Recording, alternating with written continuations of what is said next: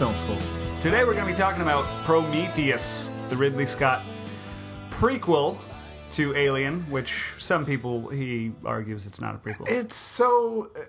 It happens before the Alien movie, and true. It's set in the same universe. But the thing that's annoying is that it's not a direct prequel. Like, the ship that they explore in Prometheus is not the same ship from Alien.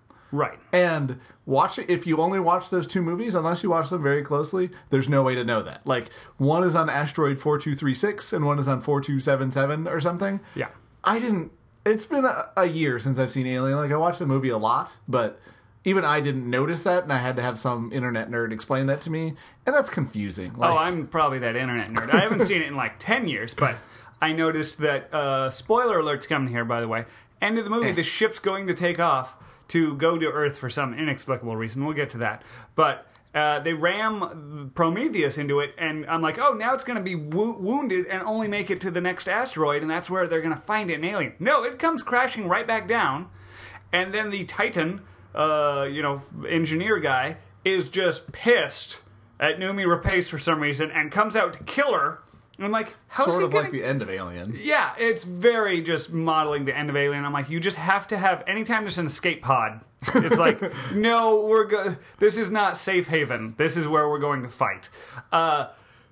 He comes after her, and I'm like, how's he going to get back in the chair to be found? Even if it didn't look like the right climate for, the asteroid that they're mining and etc. I'm like, maybe, I guess it's a different season, so it's always night when Ripley and them show up. I don't know. But he doesn't even get back in the chair, and I'm like, this isn't even the same asteroid, is it? And I had to look it up. I'm like, no. And yeah, if you watch the movie, it's LV422 instead of 226 or something like that. And I I'm refuse to look up the number. I'm not that much. I don't care either, but I'm like, so where does the one in Alien come from? They just have, it's like, oh yeah, no, you rammed into that guy, but there's like 12 more on this planet. Someone was going to make it there eventually. I mean, somebody else got chest bursted halfway there, and it just wasn't clear. Yeah, this movie was written by Damon Lindelof. Now, he co-wrote it with some guy named John Space, but from every interview I've heard, I don't feel like this Space guy has worked on it in the last, 2 years. So, he wrote the first draft, and then Lindelof came in and, redid everything.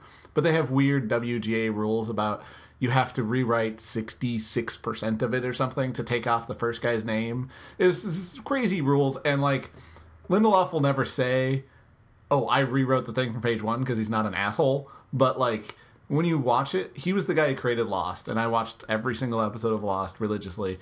It definitely feels like it's his script.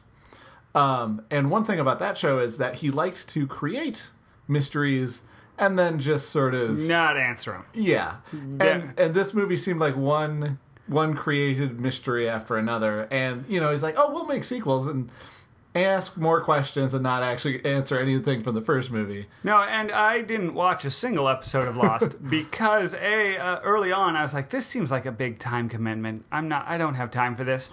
And then B, to hear all the people like, oh, there's so many things. I'm like, that sounds obnoxious as crap. To have so many just random tangents and storylines, but the numbers are the same as the lottery ticket and the airplane. And I'm like, what does that mean? Oh, I don't know. And they never, as far as I can have heard, answer any of those. And yes, it does actually, now that you pointed out, seem a lot like this movie.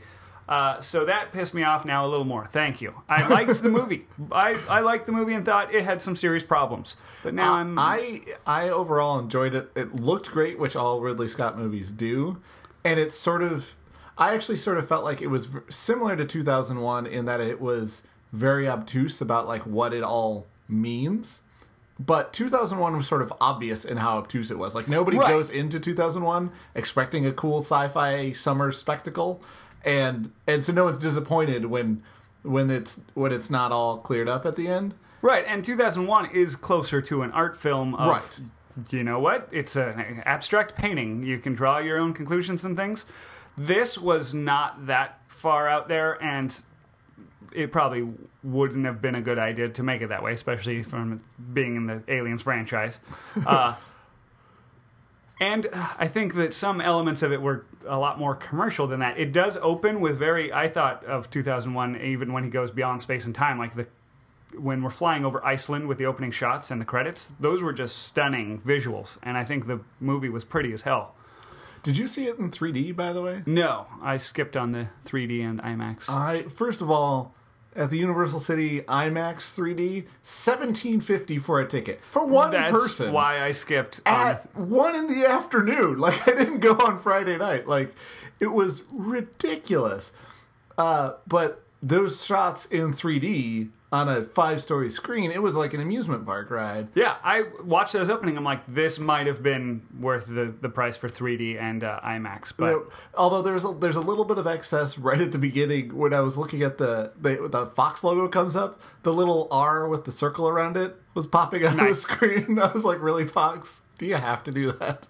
You need to know that the rights are restricted. In 3 dimensions. Yeah. All 3 dimensions of the rights are restricted. No trying to go back around the backside. Record the backside of the screen? Exactly. Yeah. Despite the $17.50, it was actually, I sort of felt like it was worth it. It was a long movie, like, so you sort of got your money's worth, that it was 2.5 hours. And they really used the 3D, and even if there were parts of the story that were confusing, I still enjoyed it all the way through. Yeah, I will say also I enjoyed it, and the parts that were good were very good, like the visuals. I thought Michael Fassbender's acting was spot on and pretty awesome. He's quickly becoming one of my favorite actors working right now. I think we discussed this on another podcast, but I had never heard of him like a year ago. Yeah. And suddenly he's in every movie He came out of nowhere 5 years ago or something. Inglourious Basterds was the first time I went, who's that dapper British gentleman? And since then, he's been in 3 movies a year. Yeah, I was actually kind of surprised there's no Nazis in Prometheus, because every Michael Fassbender movie I've seen had a Nazi in one way or another. That's true. Well, to discuss some of the problems I had with it, we'd have to go through the storyline. So starting at the beginning of time, we see all those shots of Iceland flying over and just huge waterfalls churning rock, and it's, again, just impressive in a like Koyaanisqatsi way of just watching the marvels of Earth. I was like, I might be able to watch this for a good, first 10 minutes or something.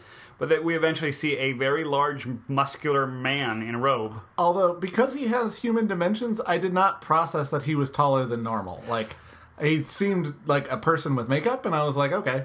And he was sort of alien. I didn't get that he was 8 feet tall. I thought he was very ubermensch, ripped and everything. So I was like, sure, he's might be bigger, but I didn't read 8 feet tall, maybe 6'8" or something like that. But I don't think it was important for that scene. But he opens a vial of stuff and drinks it. It looks like a pomade canister, and he starts breaking down. Well, before that, we actually see the ship that he arrives on, which is not one of the horseshoe shape ones that we saw. So that's another thing that's never like brought up again, is like, this is a different kind of ship, and I don't know if there's you don't get a sense of the scale of that ship. I don't know if it's a giant continent-sized ship or if it's, a little flying, one-person flying saucer, because it's just in the clouds. I would say it's pretty big. But, again, is it larger than the horseshoe-shaped ones? Why is that important? I just want to understand, why is it a different ship at all? Okay. Like, if it wasn't, just the fact that they made a different ship, like, there must be some significance to this ship being something special. This could be the cedar ships that drop off the guys who drank the stuff, whereas the other ones are the weapons ships. Right, so I don't know. I just classified them for you. I'm pretty sure that's set in stone. Okay, fine. But I feel like the scope of the cedar ship would make me understand it a little bit better. Okay. I don't know. Maybe we should have seen a pod coming out and dropping him off and hand-holding, explaining, right? Is that what you're looking for? Yes. Speaking of, we talked about 2001 Space Odyssey, which this is similar in storyline, too. They're trying to find the origins of man and everything like that. If you read the books for 2001 and anything, they find the monolith on the moon, and they then go find it. It lets out a big signal, and they track the signal to where it goes, and that's where he goes to find is essentially where humans began, because there's these monoliths that appear at human evolutionary points, and so they now are like, hey, you've made it. At first it was monkeys, and we learned to use tools after touching it. Then we got space travel. It was on the moon, so we could go, hey. It's like a test of, the aliens left behind of, hey, you made it this far, now you're ready to come find us. So that's the storyline essentially that's supposed to be in 2001. And then there's pretty flashing colors and everything. And you can make up your own story in between because it's Stanley Kubrick. There was a terrible movie called Mission to Mars. Oh, God. From like 99 or 2001. De Palma, who he always does sort of the shitty version of artist. every else's. Yeah. He is he calls it postmodern of, I'm pastiching. No, he hung out with like Francis Ford Coppola and Stanley Kubrick and people in the 60s and 70s, and everything they would make, he'd be like, I want to rip something off like that. And he'd make Godfather and take Al Pacino and go, hey, Scarface, and it's a lot more violent. Or, he was remaking the movie Scarface anyway, but he can't make a movie that's not a remake. He's a terrible person. But still, Mission to Mars was even his worst movie I think I've ever seen. It was literally should have been An Idiot's Guide to 2001. Should have been the yellow poster for it. Because it was the exact same storyline that 2001 was supposed to get across, but left open to interpretation, where this spoon-fed you, Don Cheadle or whoever, going, look, this rock on Mars has a dome in it, and we go inside, it shows where a spaceship came and dropped us off. I think those are literally the lines. So, terrible movie. Sadly, this felt closer to that than 2001.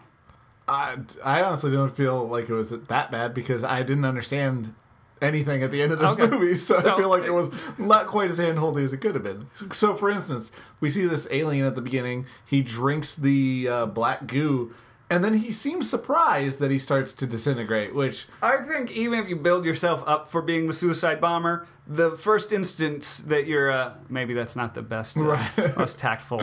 But even if you sign yourself up to be a martyr, once the fires start burning at your feet on the stake, you're like, you know what? This still hurts. So I think he maybe just had steeled himself for it, but still gut-wrenching pain of all your cells breaking apart at once. That's true, except that at this point in the story, we don't know anything about what the fuck is going on.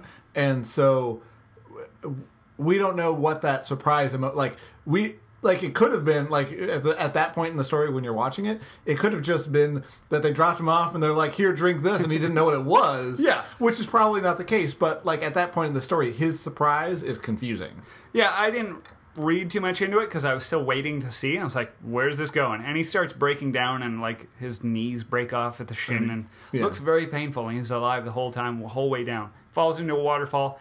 Then it zooms in on his cells, and his DNA is breaking apart and recombining and splintering, and then it forms into cells, and then divides into cells, and then the letters start coming up for Prometheus. I'm like, oh, those are cells. He just created life on Earth. Because then I thought, hey, we didn't see anything teeming in those waters, and I don't know that we even saw plants coming in. It was rocks and water churning them, and I'm like, so...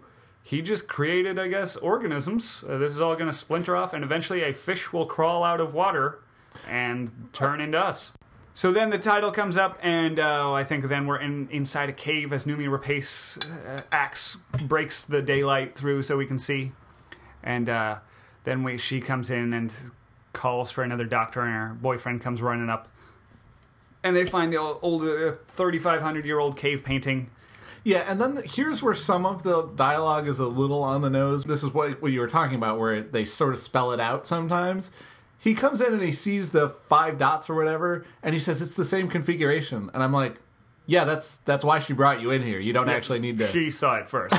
That's what's going on. It's that point when a character says something to another character that first character clearly knows already. Yeah, it drives for the audience's benefit. Yeah. And I saw the trailer, so I kind of knew that was what was happening. But it's also, they're going to explain it to the crew in about 15 minutes when we get to that scene.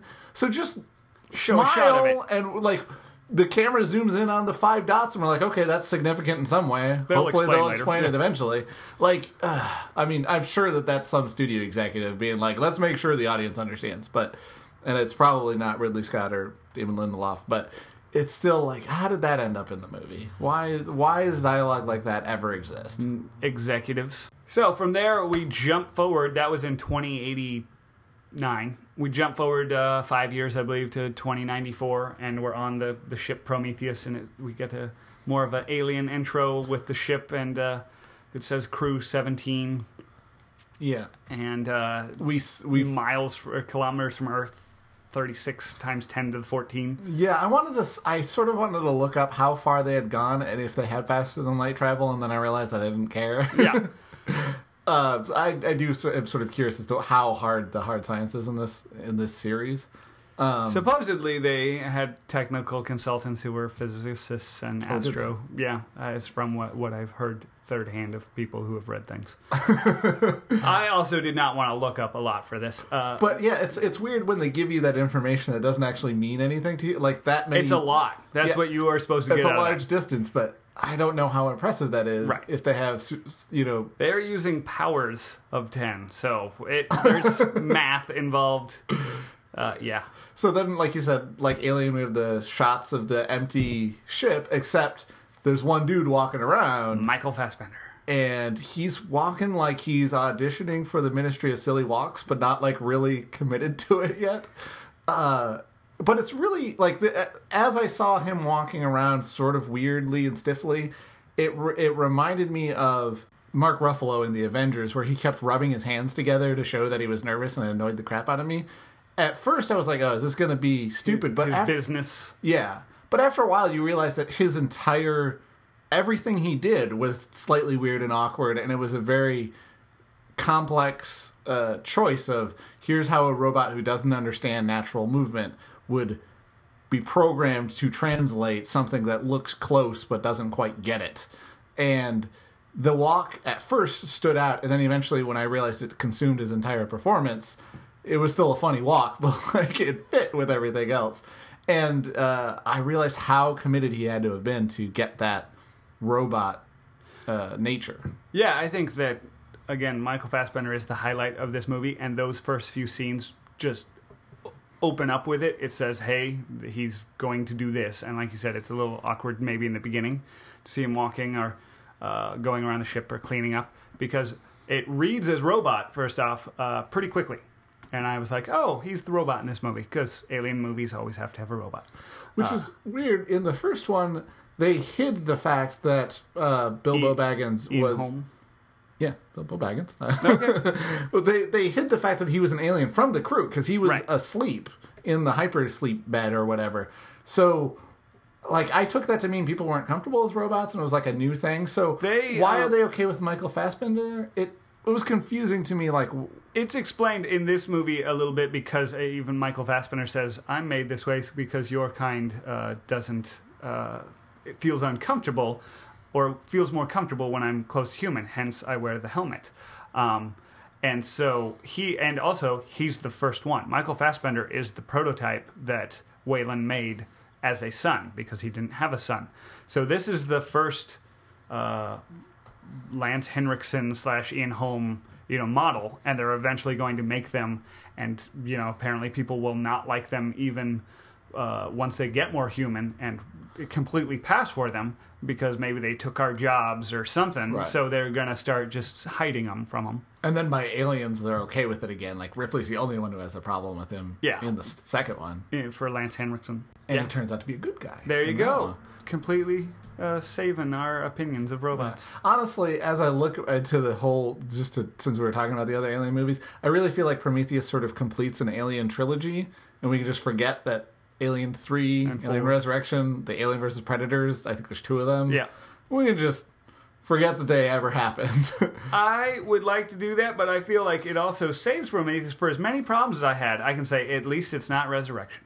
Like, you're like, good job, because this is fitting for, and it's not like it's held together as this sacrosanct, like, property that, has never been changed, because Alien 1 was a very small scale, like, sci-fi horror. It was definitely a pure horror movie. Yeah. And then Aliens, James Cameron came and said, now we're going to shoot stuff. And it's going to, he brought like Terminator level action to it. There was like one scary scene in that whole movie. The rest of it was practically a war movie. Yeah. And so it's like, well, this is a different genre. And then 3 goes male prison, which kind of, like I brought up with David Fincher before, he's so focused on men and male relationships, he takes the one strong female action hero and puts her in a prison full of men. Yeah, and makes her shave her head. Right. So, yeah. But then 4 just went to crazy town. I don't know what happened. The weird thing is about 4, Written by Joss Whedon, one of my favorite writers. Yeah. Directed by Jean-Pierre Jeunet, who I hate French directors. The only two exceptions are him and Luc Besson. And what happened? It was terrible, and yet it did some things that I think Prometheus really whiffed on, and I'll get to those in a little bit. Okay, so let's... Meanwhile, back in the plot. Right. Michael Fassbender riding around on a bicycle, making hook shots with one hand without looking, reading as an alien, or reading as a robot. So I'm like, okay, we're establishing he's a robot. Then he starts watching Lawrence of Arabia and quoting lines back to it and bleaching his roots, and he's making his hair to look... And I was like, robots need to bleach their hair? He seems to have a man crush on Peter O'Toole here. How is that a robot thing? So it early on said to me, he's a robot, but he's not your average robot because there's a little crazy stuff going on. So those were the things that I really thought his performance encapsulated very well, was both the robot nature like you talked about, but then going a little further beyond that and not just doing mechanical, but doing something slightly off, and you could read it in the eyes and his delivery. And because he has no dialogue in that first part, it's almost pure performance and direction, and it works really well. Like, there's not a person who wouldn't understand what's going on in those sequences, that he's a robot who doesn't have the capacity to feel lonely, but he's still lonely. Yeah. And that was one thing that I started to wonder, is I'm like, wow, how long has he been tending to these people? And I'm like, wait, it's only been 5 years since the cave discovery. And he seems like he's going crazy with, minding the ship. But then I'm like, they say it's, so they've only been asleep 2 years. I'm like, no, he might just be crazy. I don't know. If I was walking around a ship for 2 years by myself, I'm he's like a robot. I don't know if I could make it like 2 weeks to walking around a ship. Have you seen Moon? That's another good space movie.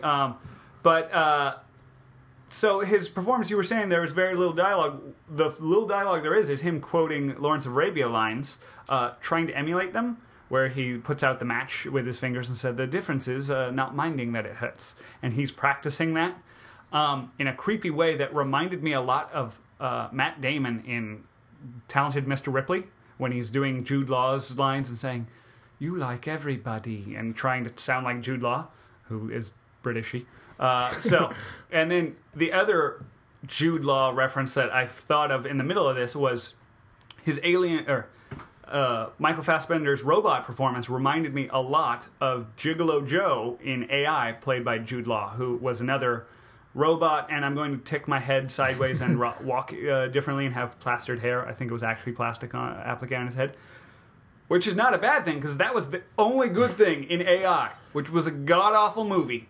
Unlike you, I love Spielberg, which is why I've never seen AI, because I don't want to tarnish. It should have been called The Adventures of Gigolo Joe in Rouge City, and then you would have had a movie on your hands, because Jude Law was kick-ass in that movie. And so Michael Fassbender brought a lot of that to my mind, just with a few shots. He then eventually gets around to going to the cryopods and tending to some people. We did see him with a, Daft Punk style visor helmet talking to someone in the middle of it and practicing some languages. We also see him listening in on someone's dreams. It was Noomi Rapace. And that I was like, why do they even allow that to happen? Why is that a thing? There is no way where that's okay. I'm sure it's a box that they checked on their employment agreement that was way at the back of 300 pages. So we can look at your dreams. I mean, does this sleep thing have a rape tube as well? There's no legitimate purpose for this. Well, it is Noomi Rapace, so I think it had to have one. That's pretty disturbing. But okay. So, yes, it is disturbing. And it just gives us further insight into how disturbing of a robot he is. At first, I thought it was part of his official capacity. And it's I guess he's checking up on them somehow, but he's a robot, so he's just going to store this data. No, it just turns out he is messed all kinds of up. And he's going to bring it up at the most inappropriate times. He's going to use it to try and just dick with you, because he is jealous of your humanity. I don't know what's going on, but it's fascinating. Yeah. So, eventually he is walking around and the ship alerts him that you've reached your destination or something. They have Garmin. And he goes to find some wet footprints and follows them in, and Charlize Theron is doing push-ups in Leeloo Dallas style bandages, and she's all militaristic and is like robe, and he's at her beck and call, and she's like, how many fatalities are there? And he's like, none, Mum. And she's like, well, then wake them up. And she clearly doesn't like him, but it introed this as like, wow, we're going to be on a tight run ship here if this is she's in charge of it. While she's doing the push-ups, I should note, when there's a front-on shot, she's doing full-on, like, nose-to-the-ground Marine-style push-ups. And then when they cut to, like, a wide shot where you can see Michael Fassbender in the same shot, she's doing, like, girly like, her elbow. Like, your football coach would come up and kick you if you were doing that at practice. Like, I was like, either one of them I'd sort of accept. You know, the girly ones I'd sort of be like, she's doesn't care and is tired on set or whatever. But like the fact that they went from one to the other and then back again, I was like, did anybody notice that they're not the same kind of push-ups? Did they not realize? And I've heard Ridley Scott interviewed or like listened to commentary tracks and things like that, and he's very big on like whatever the performance is sort of beats the continuity. And I mean, you disagree? No. I mean, there's something to be said for that, but there's also something to be said for when you're shooting it on the day, someone should notice that she's not going all the way to the floor in the wide shot. Like, it's possible. I mean, from her perspective, she doesn't even know she knows there's a camera off to her right, but she doesn't know if she's in the shot or if it's a long lens that's just on Michael Fassbender. Like, someone needs to tell her, do the same kind of push-ups.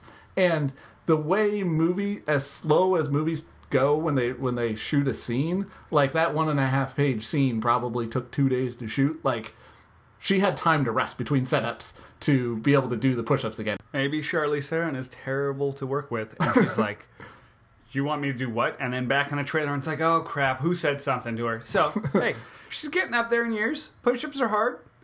I don't know. It was just a weird distraction. And again, this probably goes back to I'm watching 3 Dimensions at 5 stories tall. I was going to say, I did not notice the push-up inconsistency. It was a massive difference. It was yes, for you, it was 18 feet tall. Yeah, push-ups. It was the difference between like she did 5 feet push-ups and then 18-foot push-ups, and I could really see it. But it goes to his. Like, Ridley Scott gets a lot of credit for his attention to detail, but it's really, he has great design, but the cinematic details are sometimes not quite there. I mean, that's one instance that I could point out in this movie after seeing it once. Let's try and think of some more later in the plot. He finally wakes everyone up, and we see them all vomiting and recovering from the sleep sickness and stuff. Then we see them all getting food, and they have to hydrate and everything. And the guy from Luther from the BBC show, Idris Elba. He is Stringer Bell in the hearts and minds of everyone who has ever seen The Wire. Okay, sure thing. Have not caught it yet. Anyway, he's smoking a cigar and making a Christmas tree on the pool table. And they're walking around, and I'm like, that's quite a stark contrast from what Charlize Theron we saw her. She comes over in like a crisp press suit thing, is like briefing in 10 minutes, and he's like, whatever, it's Christmas, I'm the captain. Well, he does say what? Christmas holidays are a way of making sure that we know time continues on, since we're on this ever-present ship. Right. So that's something. That's something he says while he's smoking a cigar in an oxygen-enriched environment with a trucker cap on sideways. And he's talking back to her. I'm like, she was doing push-ups. She seemed like she was in charge. This guy's talking back to her, like the second line we have, from anyone. Where's the leadership coming from here? So that was the first clue that I'm like, well, this is awkward or odd. So they go down and have the briefing, at which point she activates the 3D screen on the basketball court that the head of the company comes out, and he's all old and says, hey, I'm the head of the company, I employed you. I was having the darndest time trying to figure out who this was under all this makeup. I'm like, I know this person. I didn't even try. I was like, the voice sounds like John Hurt, but like trying to do an Al Pacino Southern accent. And I was like, that's weird. So yeah, I gave up after a little while because he's only there for 5 minutes or something, and then he pitches it over to Noomi Rapace and her husband, who are the archaeologists we saw in the cave. And they pull out a Rubik's Cube to show the stars align on the configuration matches, which, like you said, we could have waited till now to hear. So they point out that, Sumerians, the Native Americans, the ancient Celts, like, they all had these images, and they all show a giant man pointing towards the same configuration of stars. They're like, but they didn't have telescopes. What could it be? We finally found it. It's these stars, and there's an Earth-like planet. And then they're like, that's where we just arrived this morning. And it's like, oh, wow, that's crazy. How would they have known this? And then Noomi Rapace comes in to say, we think the tall man, is like a master race and came to our Earth first, and we call them engineers. And someone says, what'd they engineer? And then she says, us. And that was in the trailer and very impactful. It was very impactful in the movie, too. I was distracted at that moment because I just read a book called The Ring World, and the aliens in that were also called engineers, and they created a planet that was the shape of a ring, right, that the diameter of the orbit of Earth, which felt like more actual engineering than eating some black liquid and then dying. Come on. So I was together a slurry of stuff, and you have to have some engineering knowledge, I assume. Back in the basketball court, Noomi Rapace says they engineered us, and it was a very impactful moment, even though they had shown that in the trailer, and it was very good for the trailer because it encapsulates what they're doing. But then you have this red-bearded, Irish punk guy with an accent who's like... tattooed and stuff? Bollocks, and... I took him to be like the military guy on the ship. I was like, oh man, he's one of the military people that they brought along just in case. He's the geologist. And I was like, what? And I feel like they did that on purpose. Like, they made him all cool and punk rock and everything, and then when they get down to the surface, they go, well, you're the geologist. I was like, what? Okay. It was odd.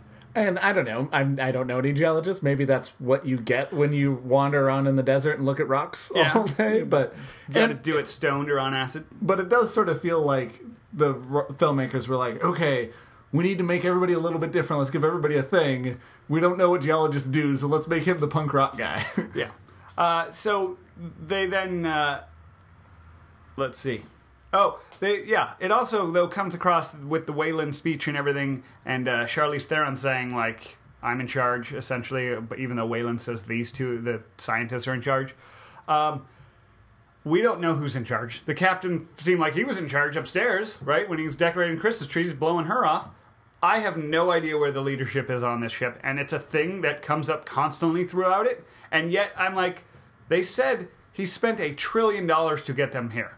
And you don't think that they're going to delineate maybe that before they leave, first off, or second off, have her pull rank and say, what the heck, To clarify, it's not like it seems as though they're fighting for control, like the number 2 is trying to mutiny the number 1. Like, it's not clear who's in charge anyways. And they all just defer and like, well, I'll see about that, and like walk off with a look, but you're like, you never do see about that. Like, when she locks them out in the won't lower the airlock, I'm like, is she taking control and being like, I'm in charge now, Captain, bitch? And it doesn't come to that.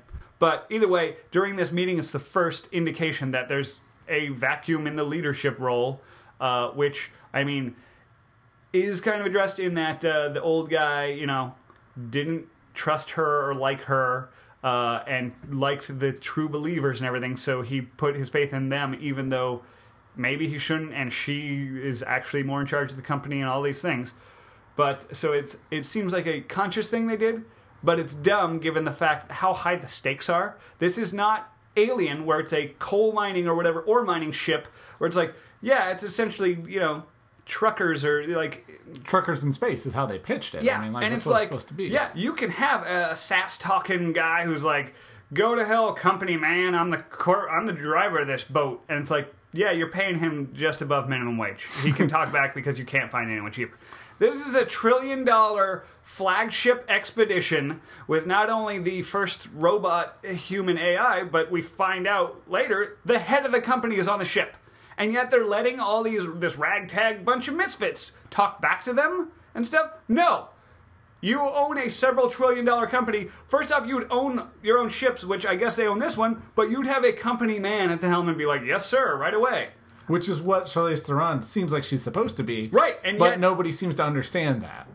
Because she hasn't shot anyone in the head for disobeying her. Like, this was the level of enforcement they needed, and I was expecting that they would have established beforehand. The people showed up, the geologists, botanists, everyone didn't know why they were there. They got told, and it's like, seemed like they were under contract, which I think we established in Alien and Aliens. That's how this company works, is like, they're like, yeah, we just contract out stuff. Fine. It's a big global or intergalactic industry. They can run it however they want, and yet you would think you would have some hardliners on the ship with the head of the company on it. You would also not tell people, I mean, unless, like, I assumed the fact that they didn't know meant that the company was trying to kill them like they did in every other Alien movie, right. Which doesn't seem to be the original goal. So now it's just like, why didn't you tell them? Like, you would tell them normally. Right. Like, there's no, unless it's, they're not going to go because the plan is to kill them. Like, you would tell them the plan before they get on the... Just so that everybody understood what was going on. I mean, there's potential for leaks, but tell them before they go in the cryo chamber. Be like, we just left Earth. You can't call anyone. You're about to get in the cryo chamber. By the way, origins of mankind, deep space. It's a thing. We'll talk later. Also, founder of the company's on the ship. So it was confusing for the power dynamics. It was dumb for the characterization, and it feels like they have to do that, or they think, oh, it's an Alien thing where each of them are so quirky and have their own, sideways trucker hat or Hawaiian shirts, and this guy is loud. And I'm like, no, not in this one. There should have been a military level of precision and rank and order. And that's one thing about Aliens or another movie that's sort of similar, Sunshine. Like, they were both military or like governmental missions, and everybody was sort of quirky and had their own like thing, but they still had a chain of command. Like, yeah. I can't remember all the characters' names in Aliens, but like there was the Hispanic chick who was all muscly and stuff, and then there was Bill Paxton. Sorry, there was Bill Paxton who was just being a doofus the whole time. But like there was clear like who was in charge and who wasn't, and like you could still create characters without everybody not following rules or having a rank. Yeah, so it seemed kind of cheap in terms of writing, and it gets much worse later on. I almost wonder if they looked at Alien and were like, let's do that. Immediately after that meeting, David goes up to Noomi Rapace's boyfriend, some guy I've never seen before, and he dies halfway through the movie anyway, so I don't care. He did a pretty good job acting, I think. Yeah, it was fine.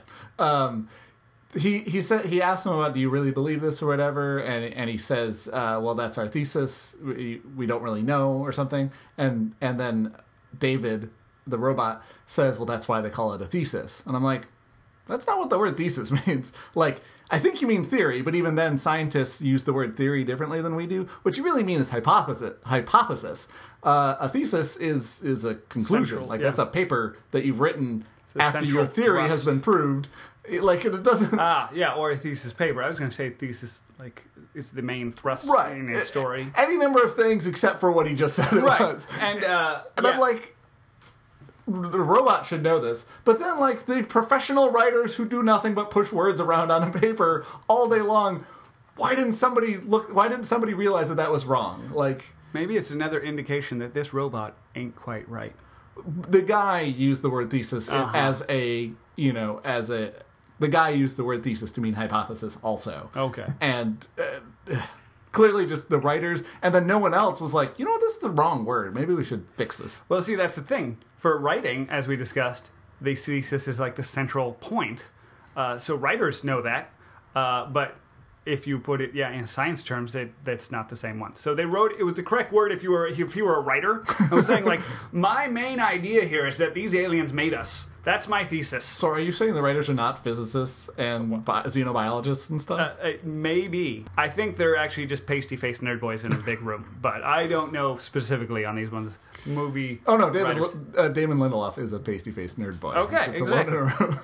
So, there you go. That interaction was actually the first indication I had that Noomi Rapace's boyfriend here just doesn't seem to like the robot on sight, which maybe is a normal reaction they're trying to say, like, oh, they took our jobs, or it's not natural, or, he's trying to find the origin of mankind, and this robot is an abomination to that. I don't know, but he escalates every time they interact, just being more and more of a dick to Michael Fassbender's character, who's a robot, but still, you can tell from the first interaction that he is taking it very personally for a robot. And, like, you can see the murderous intent behind his eyes, and I'm like, why do they not see that? And why is this guy just a dick for being dick's sake? Like, you can't see that you are murdering yourself?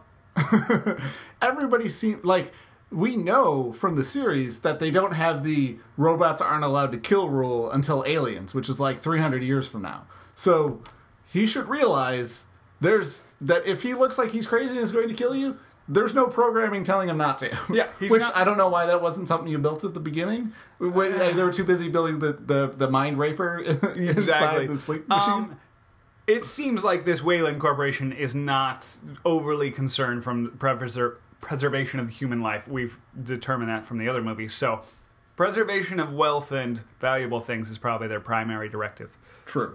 I don't think their 3 laws safe is what I'm getting. So they then go into the planet's atmosphere, though. They take her in and see huge Himalaya-sized mountains to the nth degree. It's all actually very impressive visuals. Still, the movie looks awesome. Watching it in 3D on the IMAX, there's a certain point where the planet is at the top of the screen and the ship is flying along, and the ship does like a barrel roll so that it's, level with the planet. I don't know. There's an airplane term for that. I don't know anything about flying. Anyways, it turns over completely, and it's one long shot. And in a 5-story screen in 3D, I got a little nauseous. I was like, wow, I rarely have problems with 3D. And for a while after that shot, I was like, rocking in your seat. I don't need to see everything in 3 dimensions right now. Please limit the number of dimensions. But like you said, all of those beautiful shots of the ship coming in, I really liked how they played up the size of the ship. Like, they made it so small in the frame, and there are other shots where you're like, this is a giant ship, and it's a cruise ship size or bigger, and there's plenty of room for the people on board. But it sort of thematically reflects that it sort of reflects the theme of the film, where we're just sort of a small part of a larger picture. Like, this big impressive ship is actually a very tiny thing in comparison to what we're going to find out in this film. So that's a design visual thing that Ridley Scott is great at. Yeah. And it is one of the themes in the movie, and Michael Fassbender gives a line to it that is in the trailer and awesome, where he says, very big things have very small beginnings. Which, I've never seen Lawrence of Arabia, so I didn't realize it was a quote. Yeah. I believe that is a Lawrence of Arabia quote. Bad film student. So the ship goes in. One thing about the ship, though, did it come across a little Serenity-like to you? Firefly-esque? A little, now that you mention it. It might have been just the wasp stinger butt, or the weird, like, neck thing that it had. Yeah. So it wasn't an actual, like, homage or thing. I just noticed it, and it's probably... Maybe there's an actual, like, practical reason for that I don't know about. I don't know. I don't know anything about spaceship design, so let's go with that. So they ultimately that's like, that plane also has wings. Is that an homage? Exactly. They fly around the surface of the planet, and they're just looking around, and literally they go, there. God doesn't design in straight lines, and they see like runways or lines in the dirt, and then structures. Did it seem like to you like they were this close to giving up on the search? They literally are like, well, you guys screwed the pooch. We've been here 25 minutes. And I'm like, are you kidding me? And then they're survey the entire planet. Yeah, and they're literally flying around. And there's 12 guys. Well, there are not 12 guys. You mentioned how big the ship is. It says crew of 17. We see like 6 of them at the briefing. And it's like... No, the briefing you do see there's like 2 rows. Okay. It's about... It looks like about 20 people, so I'm guessing it was 17. It feels like there are 6 people at the briefing. Maybe that's because those are the only people with lines or Only anything. 6 people talk, yes. But there are 2 rows of like 8. Okay. Still, huge ship, $1 trillion undertaking, and I'm like, oh, that's right. They only sent 17 people. We got a number at the beginning. And yet we only ever see like 6 at once. So they're on the bridge. All 6 people or so are at screens and everything. And yet the scientist guy goes, out the window. See that? I'm like, you didn't have scans running for things like that? It's a thing that's going to come up. I mean, comes up later in a... Don't you have science that could do this thing? Yeah, I mean, like, why don't they have probes, like, at the beginning of The Empire Strikes Back? Like, release a couple satellites, let them orbit and take pictures. Like, I don't... What plan did they have? If you can afford going several light years to another planet, you can afford that. And their plan was to just land and look around. Maybe we'll walk around. We got these ATVs. I mean, we'll just cover couple square miles a day, right? How big could it be? That does not sound like a real great plan. Even with the plane flying between these mountains looking around, it's like the whole planet. You realize the idea here is you're going to look everywhere.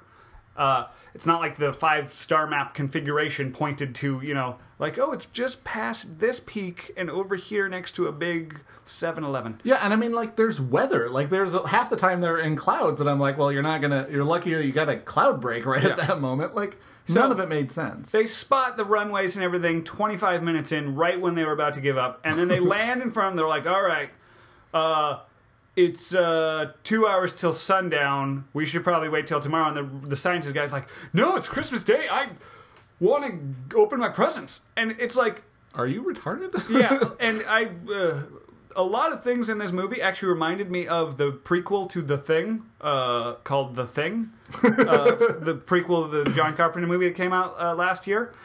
In that, I made fun of the scientists kind of because they were like, "Oh, we found something in the ice," and you follow a character who they bring up to Alaska or Antarctica or whatever.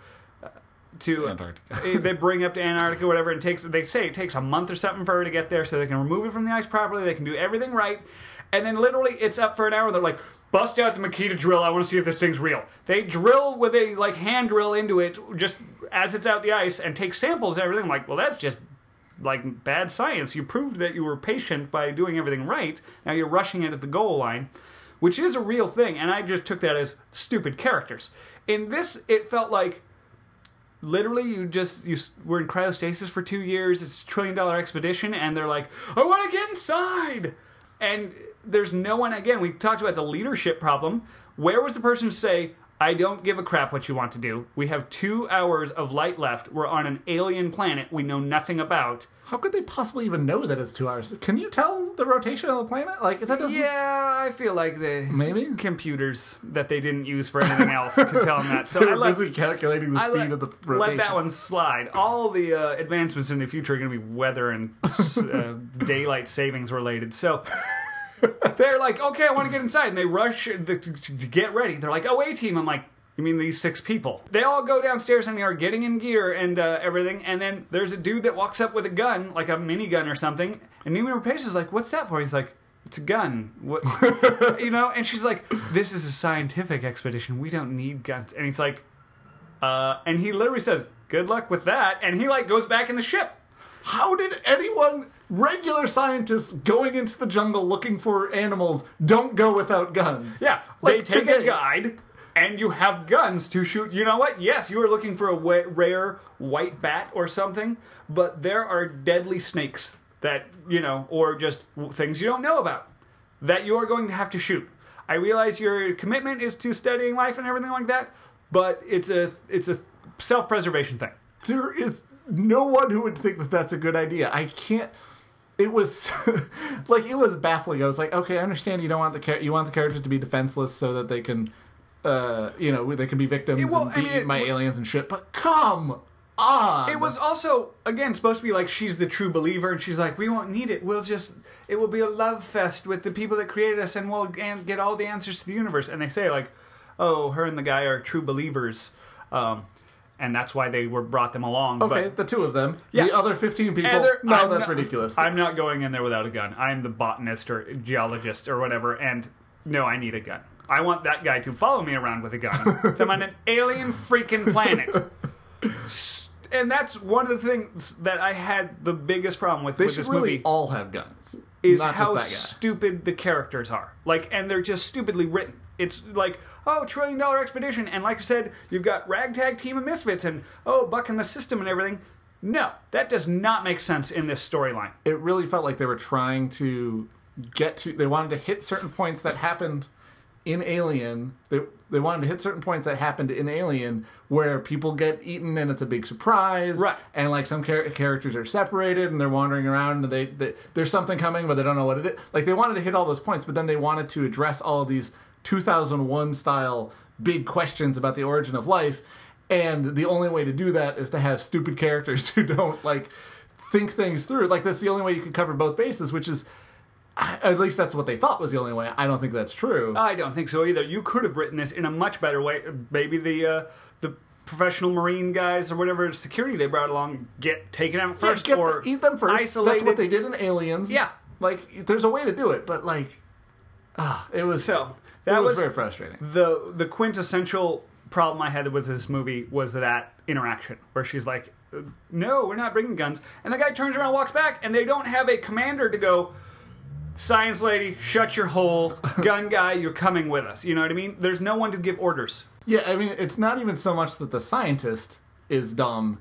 It's that nobody else tells her that she's dumb. She's the talent. You have to wrangle the talent and corral them into wherever you want to get them, but that takes a lot of things that they don't want to approve of. You have to trick them into, or say this is the only way it's going to happen because I'm the one that freaking founded, paid the $1 trillion for this. I'm the guy who knows how to open the door. For some reason, nobody seems to realize that not bringing guns is a bad idea, and they all go together in their little jeeps and the, cargo truck that they have for some reason. Yeah, I think that there was a good interaction with Michael Fassbender and Noomi Rapace's husband, where he asks why he's putting on a helmet, and he says, "Oh, I'm made to look more human, to make you guys more comfortable. If I don't wear the helmet, what's the point?" So I liked that interaction. I did want him to, at that point I wanted him to, peel off his face and reveal that he was, a Terminator-style android, but instead he's still, the milk-filled one from the Alien movies. The purpose of an android, I guess, is to look like a person, when you realize that, nowadays we have robots building cars and airplanes and stuff, and none of them look like people, because it's not necessarily the most efficient design. Well, and, no one wants to pay for the face and everything, and they're like, it's building cars, what do I care? So I'm sure this one, since it was meant to be his son, they put in the time on the face and looking more human. Which actually brings up an interesting point. I was reading, some analysis or another of it's impossible to get away from analyses of Prometheus right now if you're on the internet at all. Right. Someone was saying that Charlize Theron sort of looks and acts more robotic than Michael Fassbender at certain points in the film, because she's all very rigid and by the book and follow the rules and all that stuff. And then she goes off and has sex with Idris Elba, but maybe she's just a robot with the parts. you know? I think they left that open. Maybe it's like Deckard being a replicant or something. I don't know. I didn't think she was a robot because of her chip on her shoulder, about being his daughter. But again, he calls David his son, so, maybe. Maybe she's just the less liked of the robots, so that could put a chip on her shoulder. So there's that. But, clearly the robots have emotions that the humans aren't willing to acknowledge, so it's possible. I don't know. It's just one of those many theories that I think are flying around with this movie. Or so they go from the ship, and it didn't strike me at the time, but someone had asked me, why did they park so far away from the ship? I mean, it's almost like they're just setting it up to allow for the bigger ship to reveal from under the ground and Noomi Rapace to run for her ship and everything.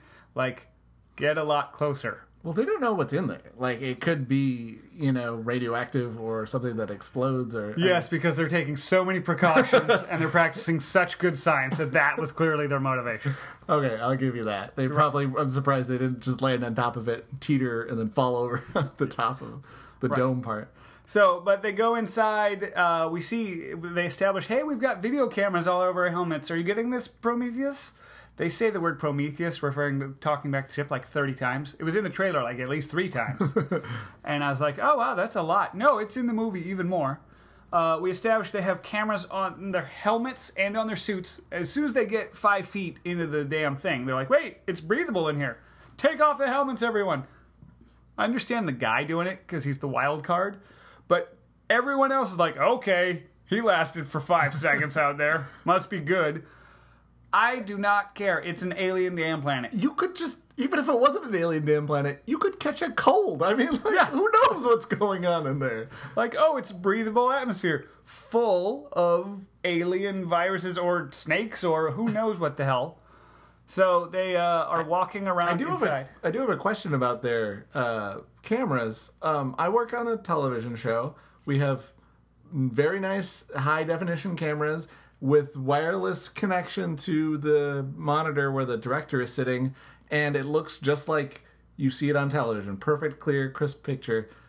80 years from now, apparently that technology will disappear. Yeah, my cell phone looks better. Like Skyping. They were like, oh, even when they were just ducking under, I think, the wall to get inside, the picture's cutting out a little bit back on the ship and shaky, and just looks like a mini DV cam. Yeah, like I said, most of the designs in this I will accept as sort of being cooler looking than Alien, because Alien was truckers in space, but they really should have better video technology than this. I don't understand why the truckers don't have better video technology than they had in the first Alien, but this one, definitely, like, what is going on? Yeah, and it was conscious decision because you can make, better video quality. Like, maybe the original Alien, it was supposed to look like security footage, and it's like, oh, well, they're transmitting through the airwaves, if that's possible, when they were filming this. Like, it's the future.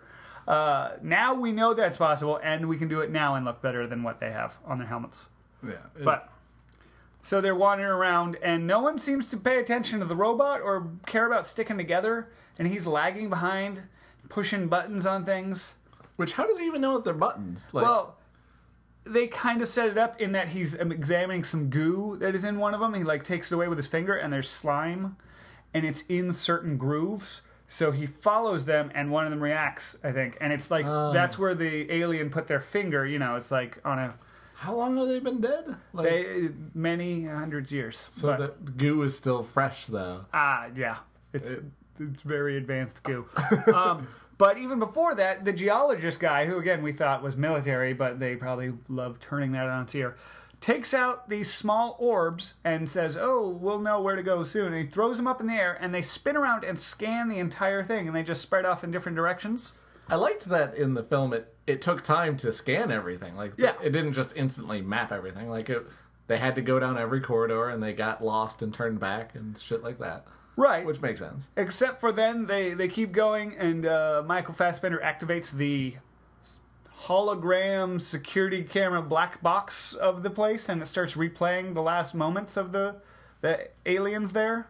So they see them run by. Which a lot of people were apparently confused by what that was. I was like, it looks like a recording, only it's a three-dimensional... Yeah. I don't know. I wasn't confused by it I was confused by why they would have it. Like I said, I called it a black box recorder. Maybe that's the only thing I can think of is it's a log of what they were doing since it's a science expedition or something. But why is that the only panel over there, and why did they have the slime on that? Like, they were like, oh, we better record all this because everything's going to hell. Let me stop and press these buttons while we're being attacked.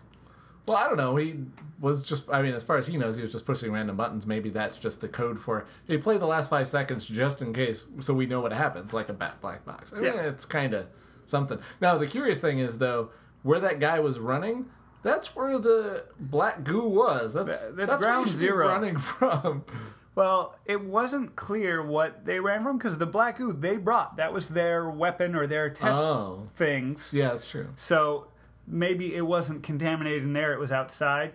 So I was assuming they were creating something with the black goo, because apparently the black goo does some sort of mutation something. Oh, yeah, it's just... it seems like it's the base level of the xenomorph that we're familiar with. I'm going to go with it's just primordial ooze. It is like creation itself. Because, the Prometheus in the beginning drinks it and spawns life on Earth. I'm sure if some other, silicone-based organism drank it, it would explode into a bunch of silicone-based life forms. So I took it as just a catalyst, I guess, for whatever material it comes into contact with. Right, but that's what's... essentially the xenomorph, it becomes similar to whatever creature it is bursting out of. And so, you have the goo, and then it eventually can become something like what we think of as the xenomorph, and then it comes out of people, and it's sort of person-like. And that's the thing that we're familiar with in our movies. Right.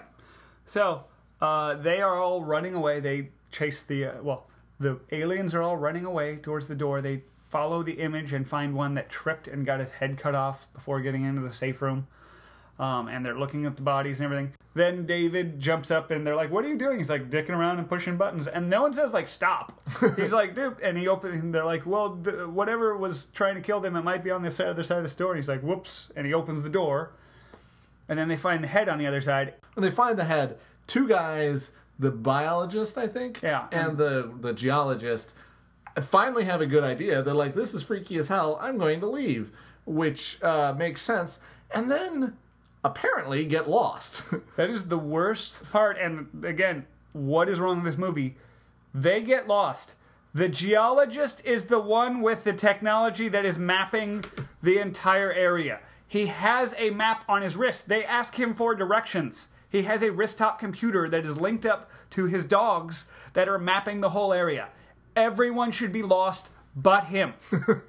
I was sure that it was going to be like a cube kind of situation where like the rooms were moving or something, because I was like, there's no way. There has to be an explanation for this. And then, again, there's the urns of the goo, and they are literally walking up to, like, smelling it, putting their nose an inch away from it. And they're like, well, it's still solid at that point. And they're like, oh, look at all the pretty murals. And they start melting. And that would, to me, would be like that's not a good thing. And then here's another little thing that was questionable. They show one of their boots, they step, and then there are worms. Yeah, I don't... Are they trying to suggest they brought those worms? Or are these, like, worms from this planet and environment? I can't imagine that on the $1 trillion ship they would have tracked in worms. No, I thought it was from the planet, but I guess... Yeah. So then the worms writhe up under their shoes and everything like that, and then the urns start melting, but they don't notice that. The ship calls and says, there's a storm a-coming. Yes, a 40-mile-tall... storm of shards of silicon or whatever the hell that they just spotted with their naked eye because the computers on the ship do nothing.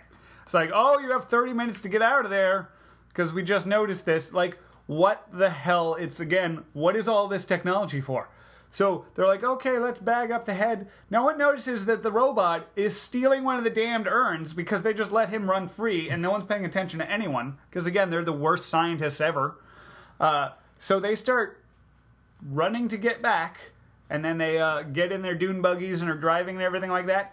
And then right as they get up to the ramp, she drops the head and she has to go out after it. Which, how did you not secure, as you're just driving along, because it's like you said, the ship is very far away from the cave, tie it to something, wrap your arms through She had her arms through it, I think, and then just jumped out and it flung away. Yeah, it was weird that she dropped it. I was okay with it because, and then she gets thrown off to the side and her husband goes after her.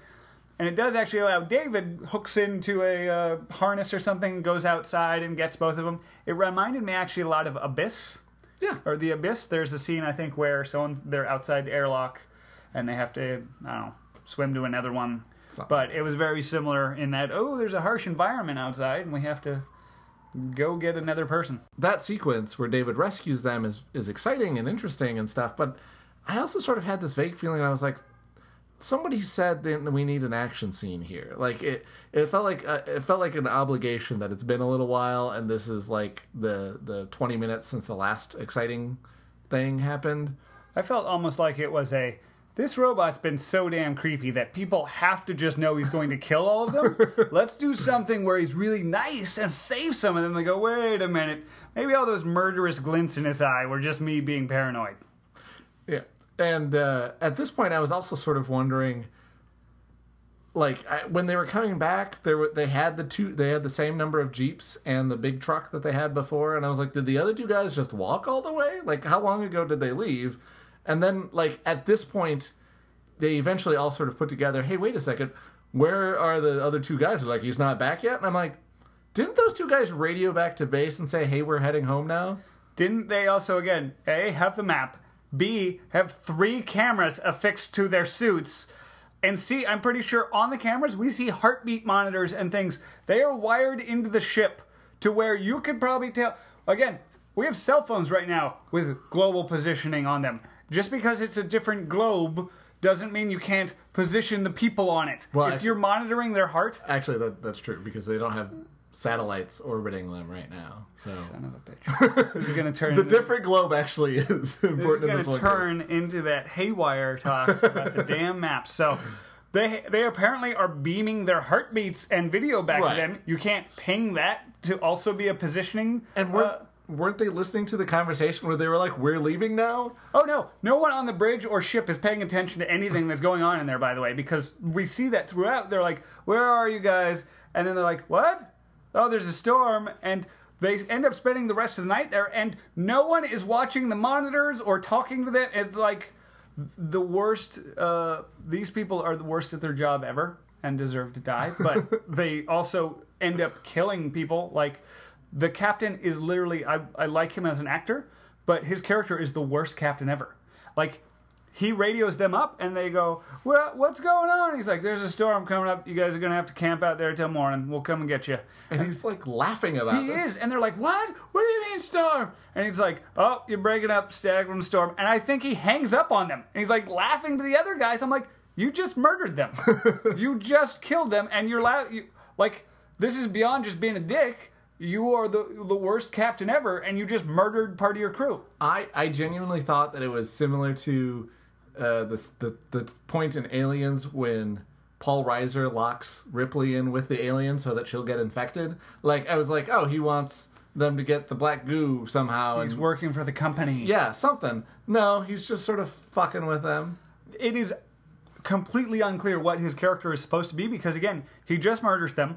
Then later it's like, it's nighttime-ish, and then he's sitting there watching them, and he stops paying attention or, like, turns off their monitors and stuff. And then Charlize Theron comes in, and he's like, if you came up here to get laid, you just have to say so.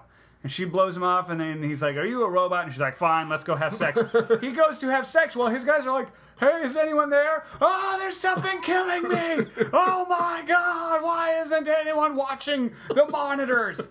Literally, the next morning, they wake up, and he says, hey, it's time to go pick up our boys. Their last transmission was from outside that room you guys were in. No, their last transmission was from inside the room where you have several video cameras showing things murdering them. But is he, like, covering that up and being like, I left my post to go have sex, so I'm just going to delete that part of the video, and we'll all act surprised when we get there and find out what happened. That would actually be awesome if for no other reason than it would make something make sense. Because otherwise it's like, are they not recording every inch of going to another planet? And yeah, they said something about terraforming, like maybe they do go to other planets all the time, but like, this is apparently the most important mission ever because we're going to find the people that created life on Earth. Even if they didn't know that going on, they should have had, like, whoever programmed everything would have said, let's record everything. Why is there not a recording where they're like, let's play back and see where they are? Yeah, hard drives are expensive. So, in between all of that, them dying and sleeping in there, we get some scenes of them coming back, experimenting on the head. I wasn't overly impressed with anything they did there. I called bullshit on that because that thing was clearly not supposed to be a helmet, and they're like, well, we want the human ancestors to look sort of people, so we're going to say the thing that we saw in the other Alien movies is actually not, it actually does sort of look like a person, and this is just a helmet. Yeah. Like, that's a lot of retconning there, and I don't really buy it. It does kind of look like like a jet fighter's helmet with the hose coming out of it and stuff. Kind of looks like that-ish, maybe, but still, I don't buy it as clothes. Yeah, I didn't think that was too great, but I didn't dwell on it as much as you did, maybe. But well, I just like the original series so much, and I'm like, quit trying to change things to fit into your crazy new conception of it. Yeah, Ridley Scott. Who are you to revise what Ridley Scott did? So they, again, experiment on the head. They run a current through it, and it wakes up, and then its head explodes. And it's still not clear what killed these things, except for that one whose head was severed by a door. Like, was the black ooze inside him and causing his head to explode into genetic material? Or what? Is revivification the sort of thing that we do every time we find a new species? Yeah, you gotta figure out what the hell killed it. But like, yeah. What was it? Did they think it was going to start talking and tell them what happened? Like, what was the goal of electrocuting Maybe it? They could record the last image. They can't record anything. That's We've already established that. But meanwhile, by the way, back in the spooky tomb that the guys are wandering around in, they start to do the worst horror movie cliches ever of, hey, look at this pile of bodies. And then the captain says, there's something to the west of you. And they're like, I'm going east. They end up in the urn room, or... Which, again, they've apparently gone in a complete circle despite the fact that the ship is a horseshoe shape. So how did they do that? Yeah. And then they proceed to continue to dick around and smell things and not notice everything changing around them. At which point they decide, oh, this would be funny. How about one of them's a stoner? And he's literally smoking weed in the alien planet tomb of death. And that is hilarious to us, right? No. That is stupid and belongs in something in Cabin in the Woods where you're making fun of horror movie cliches. Not in this film. I actually thought it was tobacco smoke.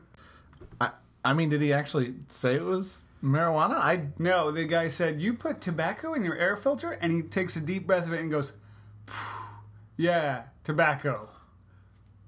Jokingly saying it's not tobacco. I believe. Okay, yeah, no. So, stupid stoner joke lines. Then, by the way, they start to see movement going on. And the biologist is like, hey, what's that over there? And these guys that have been running away from their own shadows and everything, he now walks over and goes, hey, look at this. First off, a tentacle thing pops up and looks around, a la Star Wars in the garbage compactor scene. Yeah. I was like, really? We're doing this? We're inserting little jokes into our movie. All right. So, we already have the stoners, so whatever. All bets are off. So then he goes up to it, the biologist who should be studying things. He's like, oh, look at the little baby. And he's like pointing his finger at it. It expands like a viper. And starts making a hissing noise. And he's like, that's a good sound. Like, what the hell, in his experience, makes him think this is a good plan?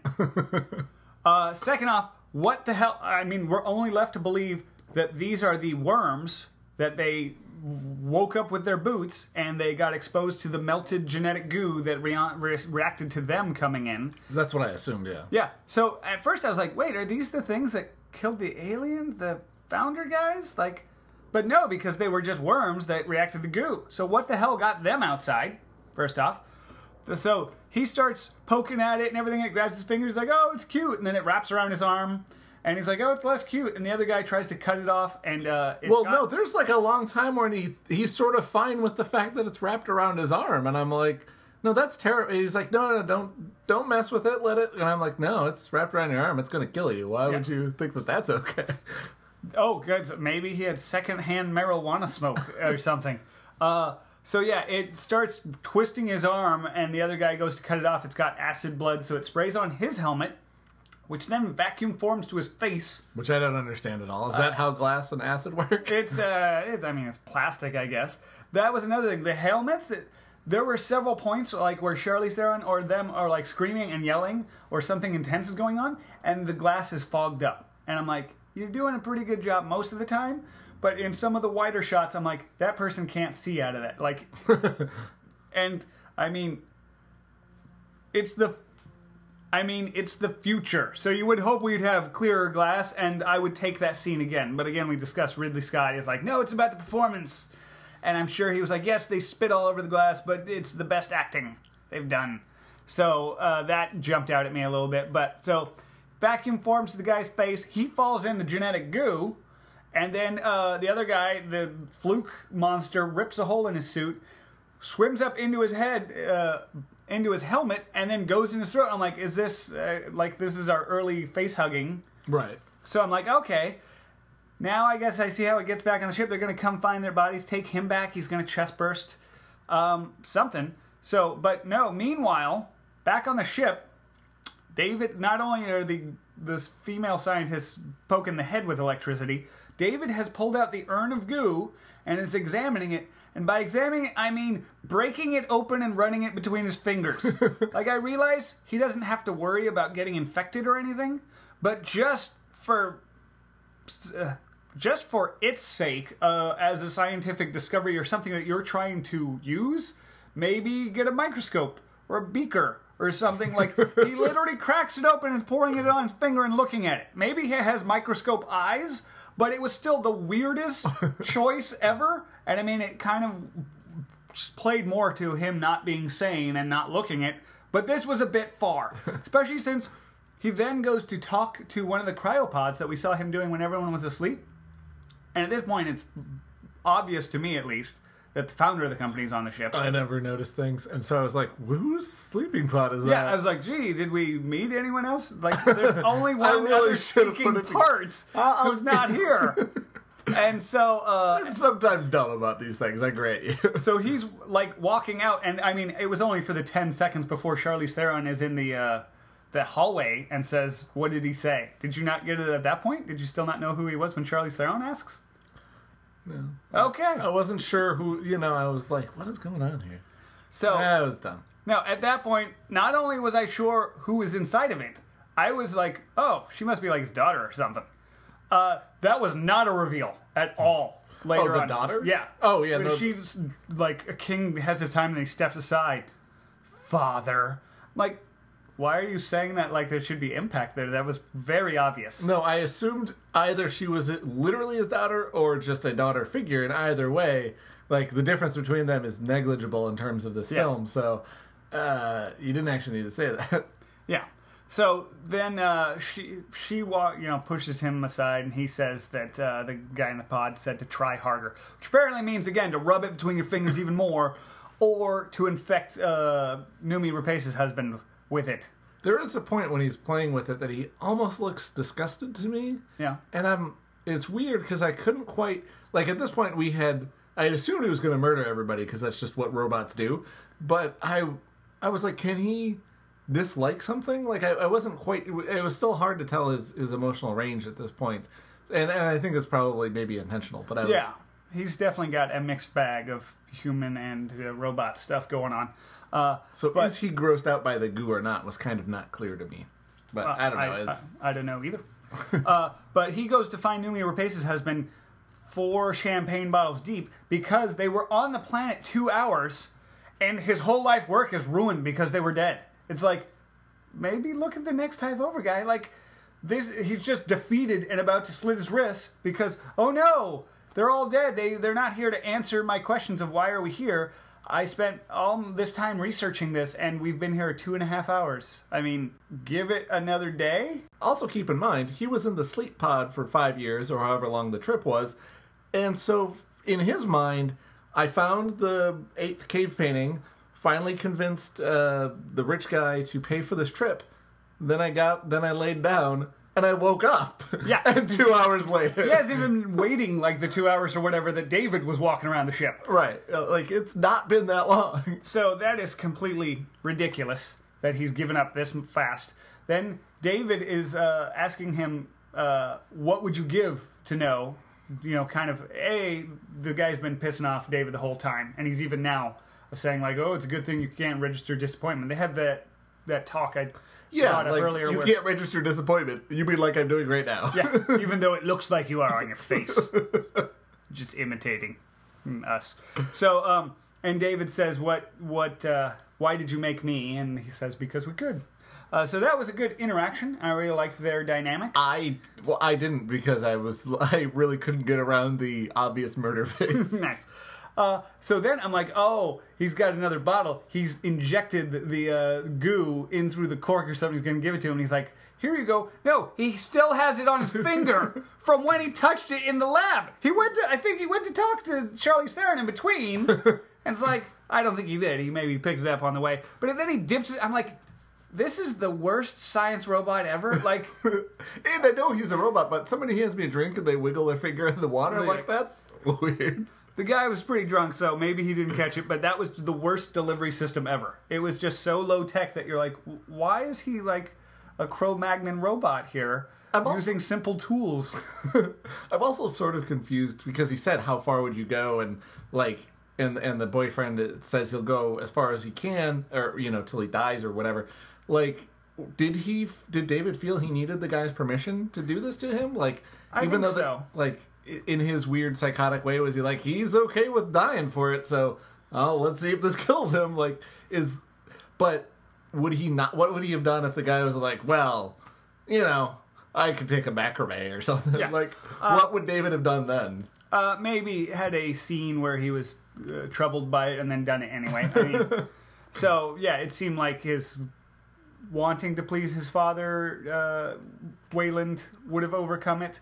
Though later he says he hates his father. I think he later has the line about all children want to kill their parents, and he doesn't like his father. So maybe if the guy turned a new leaf and was nice to him and said he didn't want to die for discovery, David could have reconsidered. It seemed like he was close on the fence about it. But so he dips his finger in there, gives it to the guy. This is now the fourth way I think that they are just totally screwed. Like, he's poisoning them. The guys are in the cave, still stuck. One of them's got the fluke monster down his throat. And I'm like, and then they brought the head back. So I'm like, which of these is going to come back and bite them in the ass? How are we getting the alien on the ship? Like, it felt like The Shining, where I felt there in The Shining, the hotel I think is on an Indian burial ground. You got the former groundskeepers have killed their families, so there's ghosts walking around. And then there's just it's insane how you go crazy being locked in here for so long. I'm like, there's no way these people are not murdered. Like, which of these is going to be the cause here? He poisons him, and then, of course, because they're the best scientists ever, the guy then goes into Numi Rapace's room and says, hey, we just went down and explored a bunch of sciencey areas and are probably contaminated. Let's have sex. Well, they're both contaminated. It's not like he could get more AIDS. The fact that they just walked onto the ship, by the way, and there was no decontamination process. They would say the words like, oh, should we decontaminate? Nah. That was it. It was brought up, and then they were just, we just took our helmets off and rolled around in the stuff. I don't see what the problem is. I mean, don't get me wrong. There are like 8 people here, and 6 of them did go out, so what are the other 2 got loose? But it felt like even in like... Alien, they had better procedures in place, and those were truckers, not scientists. They're like, oh no, he got chest bursted or a face hugger, let's put him in this at least plastic tent over here, and nobody poke him or lick his hands. Yeah, I mean, in Alien, Ripley's clearly saying, I'm not going to let you guys in, and when I think Tom Skerritt is the one who does let them back on, it's clearly it's clearly insubordination that he does that. And he's going against the chain of command, which this ship does not have at all, like you pointed out. And yet, these are scientists, not truckers. So they should be even more like aware of the problems that could come if you don't decontaminate stuff. So this is just ridiculous. They have sex, but we have to drop a line about how she's infertile. Because, what's creating life? Anyone can do it. And she says, I can't. And I'm like, there's no way this is coming up later. Okay, so first of all, how long have they been going out and whatever? Like, he would just... make a callous joke about that? I mean, yeah, he's clearly aware. Like, when she says it, he's not surprised. Right. So why would he... He's had 4 bottles of champagne and some genetic goo. Come on. Not thinking all that straight. So, they have sex... In the morning, he wakes up and there's a tentacle coming out of his eye or something, and he's like... I thought looked sort of similar to the worms that we saw earlier, so, like, is that the goo thing, or is it just these worms are also dangerous and gross? Yeah, it's not clear. I mean, he only had a tiny finger drop full, not the full cup that the big Prometheus guy in the beginning did, but that guy broke down real quick, and he was much larger. So I was like, okay, is he going to explode soon into a genetic Pangea of life? Like... But then the captain calls and says, hey, I just got done with the sex. We got to figure out where these dead guys are. I mean, the crew members I totally care about. So they go back into the ship, and I think they are just walking around shouting in the corridors. Yeah, which to me, I guess if you had your helmets on, that wouldn't work. But if you take them off, sure, you could. Yeah, no, I mean, that's the only way we can communicate with the 3 cameras on everyone's suit, the heartbeat monitors, the walkie-talkies, like every piece of technology, and they are again wandering around shouting.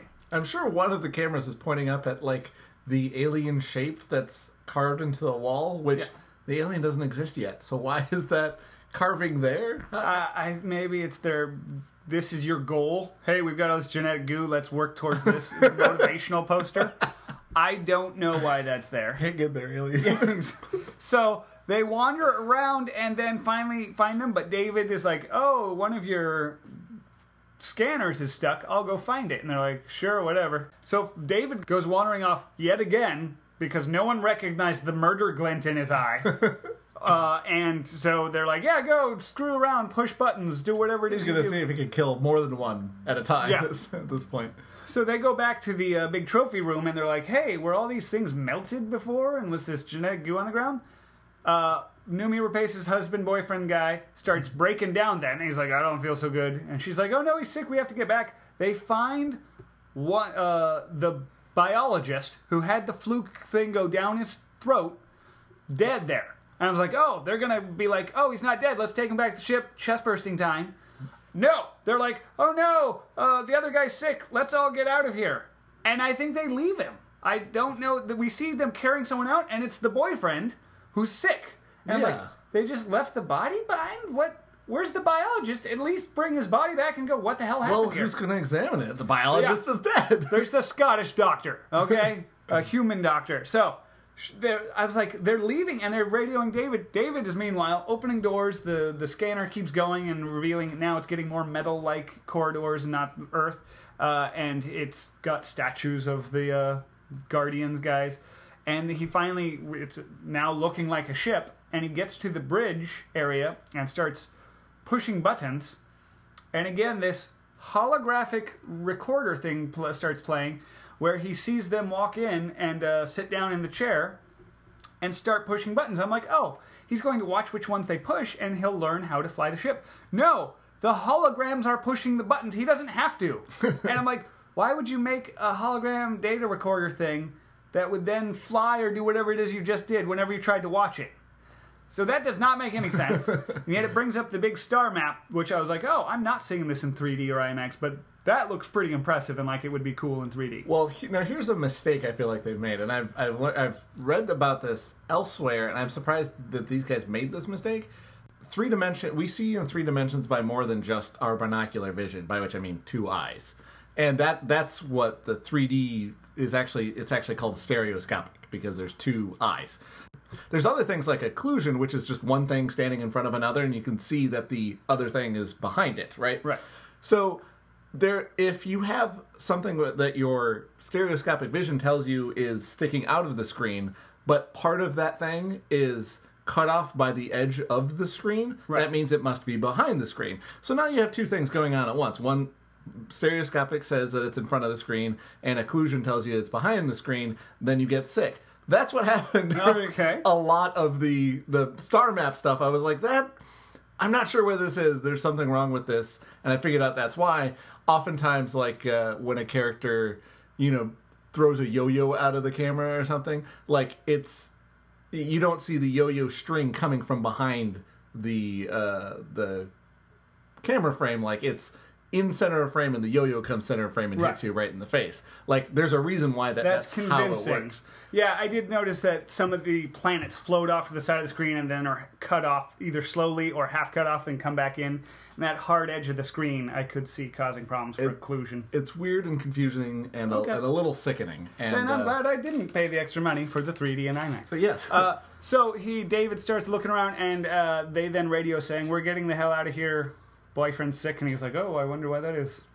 But he notices the cryopods around the deck of the ship, and I'm like, these look remarkably similar to what these guys just slept in, and it's to a point where it's a little silly that they are exactly like that. And then he walks up to one and sees one of the Titans sleeping in it and actually moving or senses a heartbeat. So he has what he came for and can now go back to the ship because he knows one of them's alive. Then we get back to the rovers, and the captain is driving up saying, "I want those doors down. We got a sick man here. Get the doctor close to the bay. I want those doors." He says it like 5 times. It's absurd. Then he pulls up, and guess what? The doors are not down. Why aren't these doors down? And I'm like, are you the captain of the ship or are you not? Because these guys are not doing what you said. It's time. That's insurrection. You get to shoot them. He then is calling, and we see inside the hangar, now one of his guys is going like, "Oh, I'll get it," and he's running for the door. I'm like, so it's not like Charlize Theron told all of them not to do it? This guy's just been on the can or something? He's like, "Oh, I'll get to it. Yeah, you've been calling for like half an hour, but still." He was smoking the space weed that the guy had in his helmet. Apparently, and now Charlize Theron comes running in and I'm like, "No!" And I'm like, first off, she was over here in the ship, not like up on the bridge pulling strings and being like, "Haha, I can push buttons and make the doors not go down." She tells him no. Then he's like, "Okay, well, I mean, you're a lady who talked to us once, and this guy's been my captain for a while, but okay." So doesn't she have a gun? She picks up a flamethrower, which is a little threatening, but then she's like, "Now lower it." And she's flamethrowing at them and everything, and they're like, "What are you doing?" And she's like, everyone but him can come on board. I'm like, yes, that's how, again, decontamination works, is like, only the guy showing symptoms who went out and licked all the alien stuff. Like, yeah, the rest of you guys are probably fine. Especially the girl who I pretty sure went into his room last night. And, Yeah. You know. None of you are also contaminated. And also, this scene was terrible, I thought, for Charlize Theron's character. People are saying how robotic she was and everything. This one, she seems like flustered and pissed and is flamethrowing at random people. And I'm like, and just not calculated because she lowers the big hangar door and is now using the flamethrower. I'm like, you know what is really good way to not let people in is leave the door up. Make them go around to the side door that has an airlock that we already, and just say, I'm only letting you guys in. I won't open the inner door until that guy's on the outside.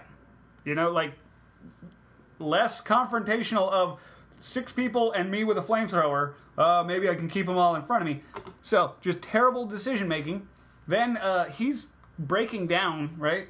Pretty quickly, yeah. Yeah, and he's like, oh no, you know, and he's trying to get away from Noomi Rapace, and he's like, no, do it, and he runs at her. I'm like, you know what else would be a little safer is not running up and having someone ignite you on the deck of their ship where they all have to go and the door closes with you inside. Just go over there into the earth and take your helmet off. Take your helmet off and die. We established that that's going to kill you. They said like 20 seconds or something for the argon gas to kill you or something like that. 5 minutes, I don't know. Either way. Really? Is that what they said? I think they said argon gas. Doesn't that glow in the dark? That's used in neon lights and things, but yeah, I don't think you're not supposed to breathe it. Right, no, So, obviously not. So the point is that he chooses the worst possible way to sacrifice himself. Runs up on the deck, gets lit up, and he's now melting on the deck. And I'm like, they have to clean that up too? Like, this is the worst decontaminationing ever. And again, just poor decision making by everyone. And then I think we cut to Noomi Rapace laying on a white table, and you know, we guessed that time passed and hope she didn't have to scrape him off the deck. And then David is talking to her, and she's being examined. And which is, there's a human doctor. Why is the creepy murder robot being the one to examine you? I guess they're talking about contamination, so he can't get infected. But he tries to take her cross, saying it could be contaminated. I'm like, that just doesn't fly. The horse is out of the barn on that one. Rub some Purell on it there, guy. It clearly, you mean, I want to mind rape you some more, and I know how much this means to you, so I'm taking away everything you love. He straight up says, I know your dad gave this to you, and she's like, how do you know? It's like, oh, I saw it in your dream. Is that okay with you? Like, no, that's not okay. Why would you, like... Why would he reveal that? I thought it was a dark secret. Right. You know, even he would recognize that. But yeah, it's like you roofie someone, and the next day you're like, "How about that roofie, huh?" What? Why would you tell me that? I think he even mentions her dad died of Ebola, and that must have been hard. And then he launches in with, "This might even be hard. Did you have intercourse with that, your boyfriend? Oh, you're not going to reply because he's dead, and I'm reminding you of your dead father and stealing his cross. Let's see what else. Here's a puppy, and I'm going to kill it in your arms." So, I don't know what his motivation here is, but he seems to be enjoying himself. He then does a scan of her and says, oh my goodness, you're pregnant. And she's like, no, that's not possible. He's like, yep, 3 months, I'd say. She's like, we only had sex 10 hours ago. And he's like, but it's not a normal fetus then, is it? And she's like, I must see. And he's like, no, I don't think so. And turns the monitor away. At this point, I'm waiting for it to be the scene from The Fly, where Gina Davis is giving birth to a large pupae, and then she wakes up screaming. I was like, oh, it was just a dream. That did not happen, sadly, because that's what this joke was, and they missed the punchline. Like, it was bad, and I was like, now he has to, like, inoculate her, tie her up, and say, like, oh, I'm shipping her off. They've done this with the robots in the other movies, is that the species is more important than the people. So he says, oh, I'm going to put you in cryostasis and we'll worry about it on Earth. And you're like, no, you're just preserving it. I get you. Right. Yeah. He injects her and then apparently disappears because the Scottish doctor and someone else come to retrieve her. I'm like, he clearly could have carried her himself. He's a freaking robot. So, but he had more important things to do, we found out. But so the doctor is trying to slap her awake. So that he can put her back to sleep. Yeah. And take her to the cryostasis tube. She then brains the Scottish doctor that she's been friends with and talking with, and one other person with like an air cylinder. I'm like, they might be dead. That was a good 5 pounds of metal you just hit them in the head with. She then goes scrambling through the hallways, running in a Lilu Dallas bandages. Yeah, except the impression I got from the fact that she was running was that she was being pursued, like, very closely. But at the end of this whole sequence, she comes out and no one's around, no one's looking for her. It's like, what were you running from? Like I said, there are 6 people on this ship. A couple of them have died already. So she runs to the life pod where Charlize Theron has a special, like, surgical bed that can do surgery automatically. And we dropped this hint way early on. It was ham-handed and just, oh, wow, you have one of these point. I assumed it looked like a product placement, except for a thing that doesn't exist. She climbs in, and she's like, oh, I want to have an abortion or a C-section or something. And they're like, oh, this is a male one. Charlize Theron is a woman. It is her personal. Yeah, she bought it. Especially, she's like, there's 7 of these in the world, and I got one.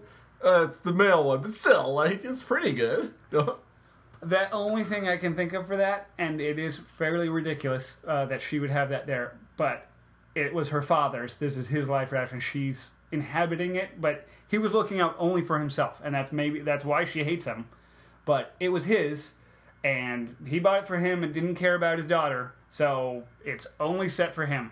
Possibly, but if you're the medical company that's creating this amazing technology, unisex? Yeah, or if you're her and you're like, now I'm in charge, he's in cryostasis for a couple years, let's have this reprogrammed.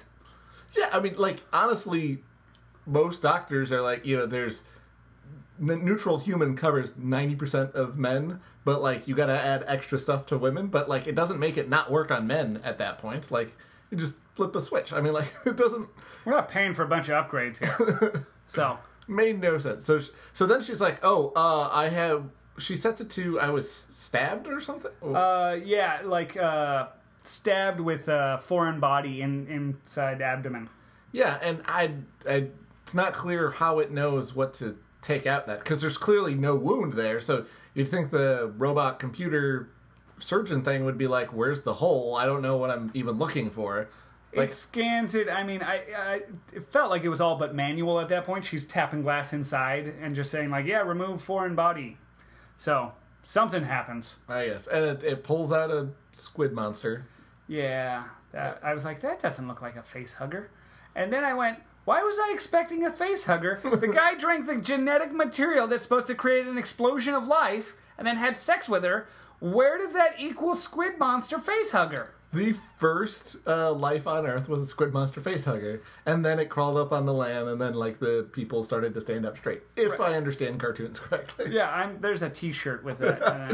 So they finished the surgery, and now she has to slide down past the face hugging squid thing, and it's supposed to be tense or queasy, and like, oh no, it's gonna get her. It did not feel as claustrophobic or important or impactful as the original Alien.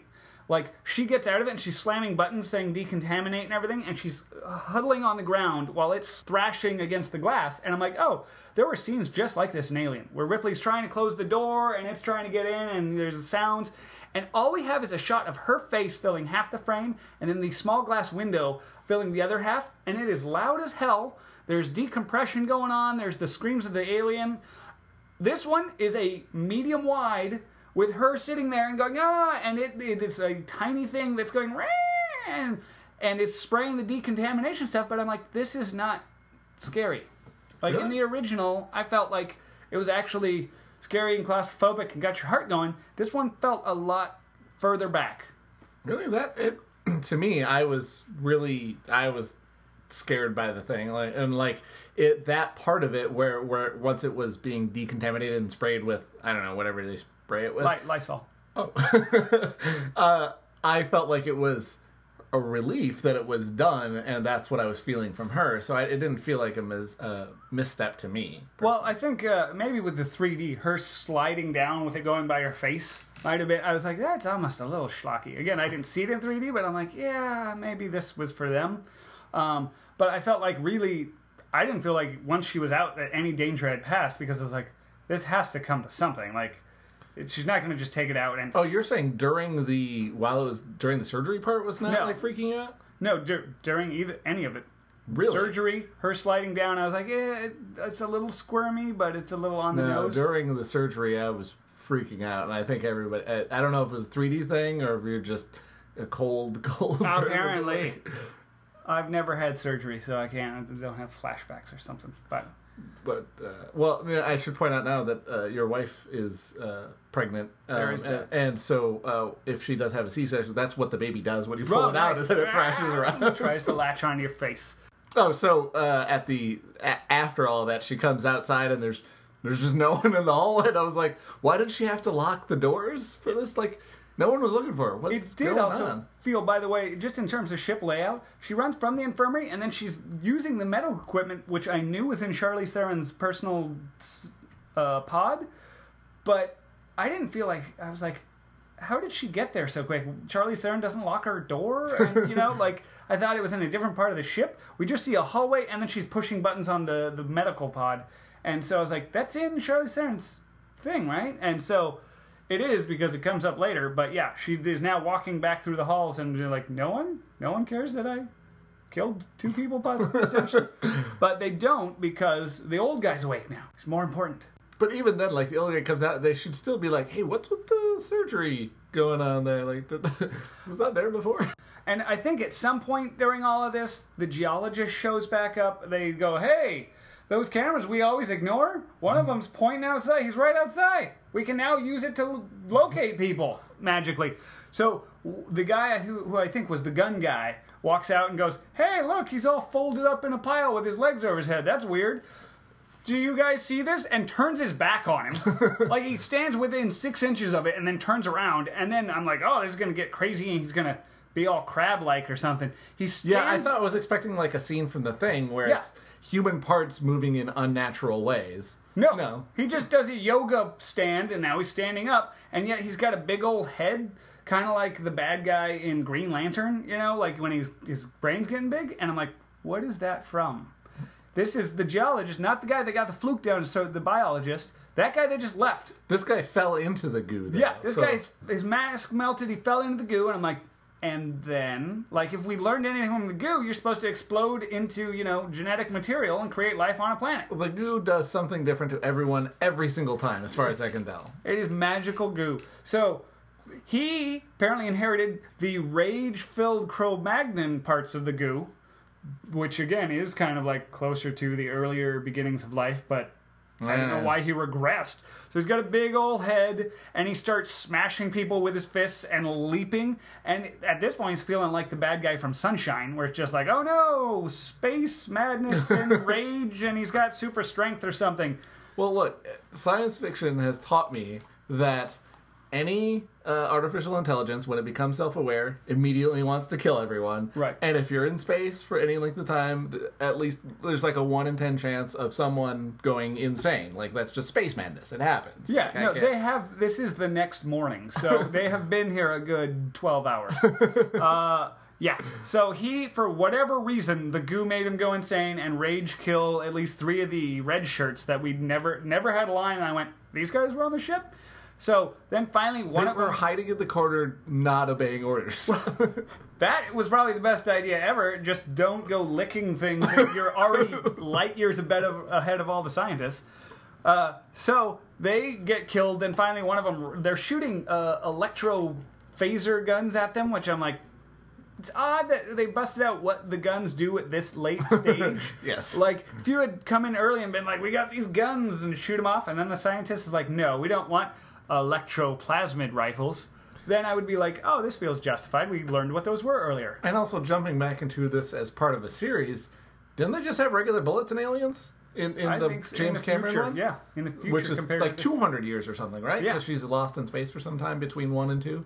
So, yeah, I mean, like, I don't know if we'll ever switch from bullets to lasers, but I don't think we'll switch from bullets to lasers and then back again. Well, some people like the classics. Oh, so they're retro Marines. Exactly. This is a high-end spaceship with scientists and stuff. They get the electro bullets. So one thing that you did actually bring up was The Thing earlier. And when Charlize Theron was flamethrowering Noomi Rapace's boyfriend on the deck of the ship, it did remind me a lot of The Thing, because this whole movie reminded me a lot of the prequel of The Thing that came out about 10 months ago. Which was also called The Thing. Yeah. And what they should have done was what they did with The Fast and the Furious, and the later movie was just called Fast and Furious.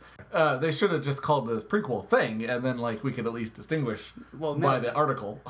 you missed the point there, because it's the first one, or before, it should have been called The. So, yeah, The Thing had the prequel, which, again, was a 1970s small, crafted sci-fi horror movie that's kind of like in the dark and based on what's out there, and there's a shape-shifting alien crashes to Earth, someone awakens it years later, it, I think, even does a Venus flytrap eating of the person, then becomes them, and then wants to just spread and take over. The xenomorph thing here is grabs your face and face hugs. Then the chest burster is part you. It adapts to whatever you are. And then this, again, in the original Alien, it's a ship that is clearly the Titans or whatever here. And the alien was just hitching a ride, or it's what took them out. Same with The Thing. They find the ship and they're like, wait, this isn't, whatever killed them wasn't, or whatever this is, wasn't what was flying the ship. These guys were infected with something. And then they only have flamethrowers to deal with it in both that and this. So she's flamethrowing them on the deck. I mean, the original Alien, the flamethrower was the main thing because they weren't military and they didn't have guns. But it made me think more of The Thing and just liken these two things. And both those 1970s movies got a prequel like this that is like, hey, let's jazz up some of the special effects and everything. So yeah, very similar. I had not noticed all of those parallels, but those are all definitely very true. But the one that I think the biggest difference for me is that there is that big sequence in the original The Thing where they go back to the Swedish or Norwegian, I can't remember, base, and it's all like blown up and messed up, and you're like, I wonder what happened here. And then the prequel thing sort of shows it answers literally like every single like hole in the wall or bit of fire is explained in the prequel, which is sort of interesting and not necessarily necessary, but at least there was a question that I had. Yeah. In Alien, they find the space jockey, that I think is what they call it, and there's a chest burster out of him. I was like, okay, there's a guy on a ship, an alien burst out of his chest. Thank you. There was no question of what happened here. Yeah, like I didn't, like Ridley Scott in a lot of his interviews, he was like, you know, it's interesting. He actually said, it's interesting what Jim and David and the French guy did. Like that's how he addresses them. But nobody ever asked what was up with the space jockey. And I couldn't believe that, like, no one had that question. And I was like, we had everything that we needed to see. Yeah. Like, I didn't have any question at all.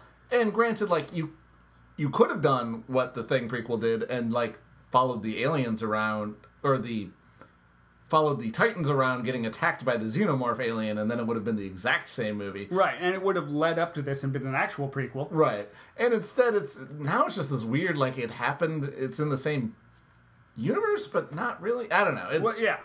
The thing about the duology at least had some continuity that I understood why it happened. This, I'm honestly not sure why this movie is even an Alien movie. Like, why not just make a new one? Yeah. Yeah, no, I respect The Thing a little more. It didn't try for as lofty 2001 Ask Big Questions or as pretty IMAX 3D Iceland shots. It just went for, we want to make a story of what happened before this and then line it up, like you said, shot by shot to end right beforehand. I'm like, you did exactly that. You accomplished your goals. Good job. Your degree of difficulty was not as high, but you hit them spot on, like in gymnastics. Whereas this one had a huge degree of difficulty, and they didn't hit it. And I'm like, I'm deducting 10 points. Like, because you reach so high, and it's like, if you had just had more reasonable goals in mind, you would have succeeded more. Yeah. But that was the whole flamethrower thought process I had on that, was that it was very similar.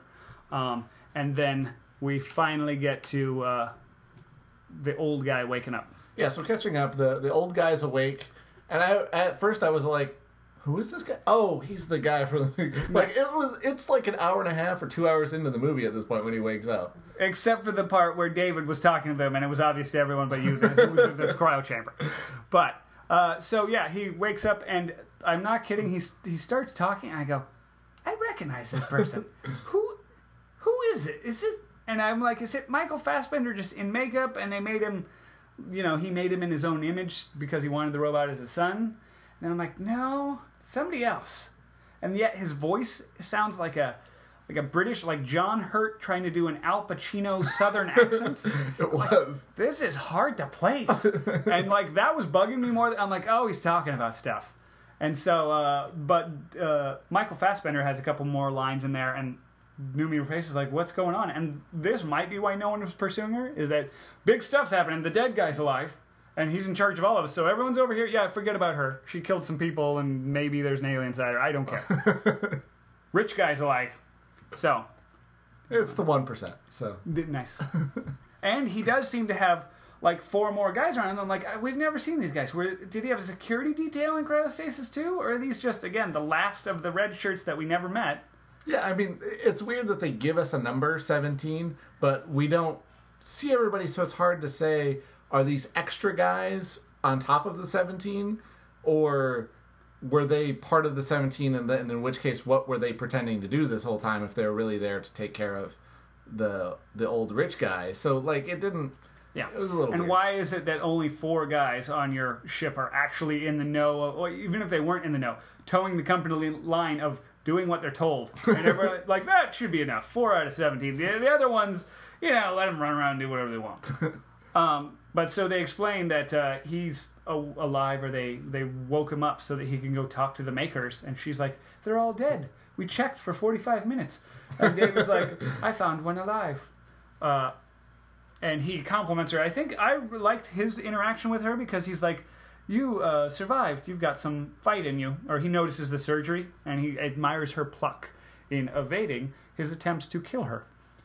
And then cryostasis frees her so that the alien baby inside her could grow, and he could poke it with his fingers or rip it out by hand, because that's what he does.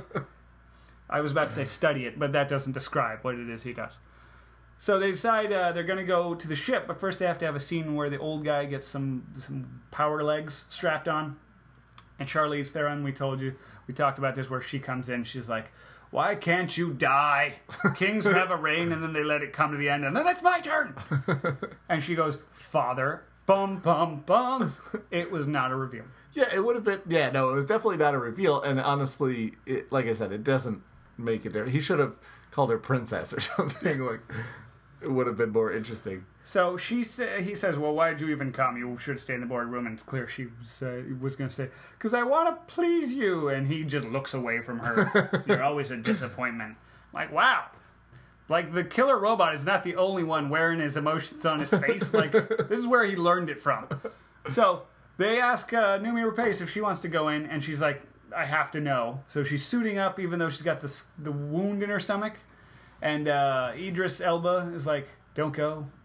Yeah. This actually sort of reminds me again of the various things that I've seen written by Damon Lindelof, where nobody seems to remember what's happened for the rest of the last, hour and a half or 2 hours of movie. Like, nobody's freaked out about the zombie guy. Nobody's worried that half of the crew is dead. Or that the robot tried to kill her. She's like, okay, I'll go. Nobody remembers what just happened. Like, it's this movie is going so looking ahead constantly, and nobody has any chance to reflect on anything, which is weird, because if they're trying for the 2001 like contemplative thing, there's no contemplation going on in this movie. I could see that being an actual critique, or on purpose of, like, when they get there, they're so fixated on the goal. They're like, quick, run inside. Yes, there's a killer storm coming. But in the movie, or in the book Congo, which got made into a terrible movie.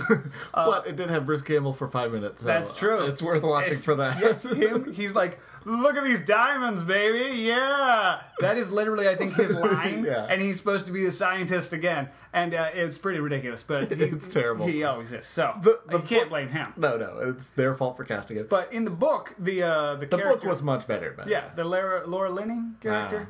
Laura Dern, there's the same. Character is supposed to be much younger and a genius, and she like hacks into her own company profile because she's hired right out of college by this company, and she's literally a genius. She hacks a profile and says must be monitored in late stages of projects because she will make compromised decisions when goal is in sight, and that ends up screwing them in the end because she is trying to get at the diamonds and places a bunch of dynamite in the volcano and is like, we'll blast the diamonds out of here. And the guy who's the specialist with monkeys or whatever is like, why are you putting dynamite in a volcano? And the monkey pushes a button to set off the dynamite and the volcano erupts. So this feels like that, where they're like, there's the goal, quick, just throw everything you know out the window. And that's the whole movie, because the whole thing is one big goal in front of them. It's, hey, we're going to find out the secrets of life. Hey, there's an alien there. That's so cool. I'm going to drop all my provisions. I'm going to forget all my decontamination, anything I might have learned. Not bring any guns. Yeah, so that could be, in this instance, an explanation, but it in no way would override all the terrible decisions they made throughout. I could just see why she's maybe forgiving all the attempts at murder, the people that are dead, her dead boyfriend, husband, all that. She's like, I can finally know the answer, maybe. So she's trying to salvage something, I think. Maybe. No, yeah, that only goes so far for me too. And then, it's also the fact that, it's also the fact that no one else is thinking about anything else either. Like, nobody remembers anything that happened previously. And what I just described with her whole emotional turmoil causing amnesia and everything, every single one of them seems to have that. Like Charlize Theron's like, my dad's here now. Oh, he, like all her toughness goes out the window when he's around. That's why she didn't maybe change his cryopod to maybe operate on women, because he would get angry at her, even though she could just go pull the plug on him at any time. So, each of them seems to have a really fucked up psychosis thing going on that maybe could explain this, except for the extras and Idris Elba, who comes in and says, don't go, this is stupid. And he actually goes into the only thing I can think of that is the explanation of this whole movie is that he's like, this isn't their planet. Do you see anything around? This is a military installation, and they're smart enough to develop weapons of mass destruction far away from where they live.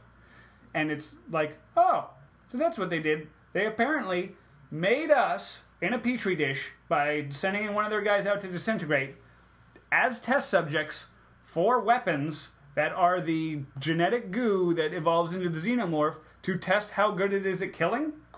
They were going to send it to our planet when we were good and ready, and up to being humans, and just see if they could kill it so they could use it on their enemies.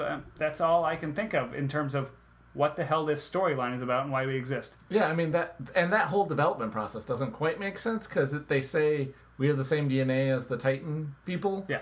Well, when he fell apart, he created life in the early stages that then evolved into us. Right. We just happen to evolve into the same... Is that how it works? Yeah. And then if we have the same DNA... Why are we not 8 feet tall and hairless and blue slightly? Did you see the planet they were on? The size of the mountains and everything? You grow to the size of like a fish in a fish tank. It won't grow bigger in a small fish tank. You move it to a bigger fish tank, it'll grow. Things limit based on their environment. So, I'm fine with that. Either way, Idris Elba says, oh yeah, weapons of mass destruction. I'm like, that's actually a really good idea. That's probably what this whole movie's about. Thanks for summing that up. Like, and it's still, she's still like, but I still want to know, want to ask them why. And I'm like, fine. Some people are never satisfied. So he says, I can't let that stuff back on here. And so at this point, you got up and left because you had your answer. I was like, that's the end of the movie. But he says that he can't let that stuff back on here or let it get to Earth. And she's like, I hope you don't. She's like, oh, good. Even if that means killing me or us and everyone. So that was a good interaction. Again, I liked their characters right now. But yeah, prior decisions, terrible. So she once again gets on the dune buggies to go into the ship. Well, she knows that she's safe because there's no one left for Idris Elba to have sex with and get distracted. That's true. So they all go into the ship, and David is taking them along, punching up stuff. And then he looks, when the star map scene was going, he looked like a kid in a candy store. He was like all but rubbing his face and into the stars and being like, ooh, because he knew he was doing a good job. He's going to get rewarded for this. And so he's coming along smugly, showing everyone the things and how to bring up the star map and everything. And then he wakes up, they go over and they're like, oh, let's wake up the Titan guy. So he gets up, and I think he almost starts to vomit exactly like they did when they got out of the cryotube. Right. And I was like, yes, we get it, we're the same, and the cryotubes are apparently the same. Like, why is this necessary? So then she starts yelling at the guy as soon as he wakes up. Like, why did you make us? You know, and just screaming, and the old guy is like, shut her up.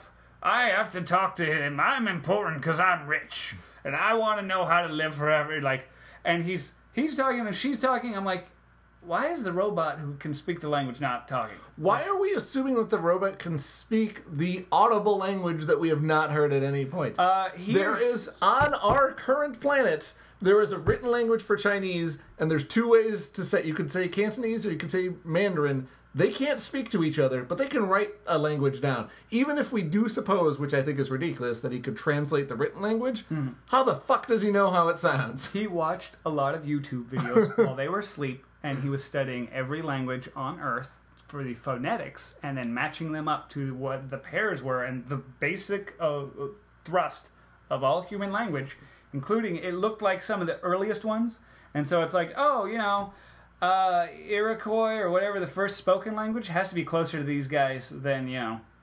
There is no reason to think that that's true. Right.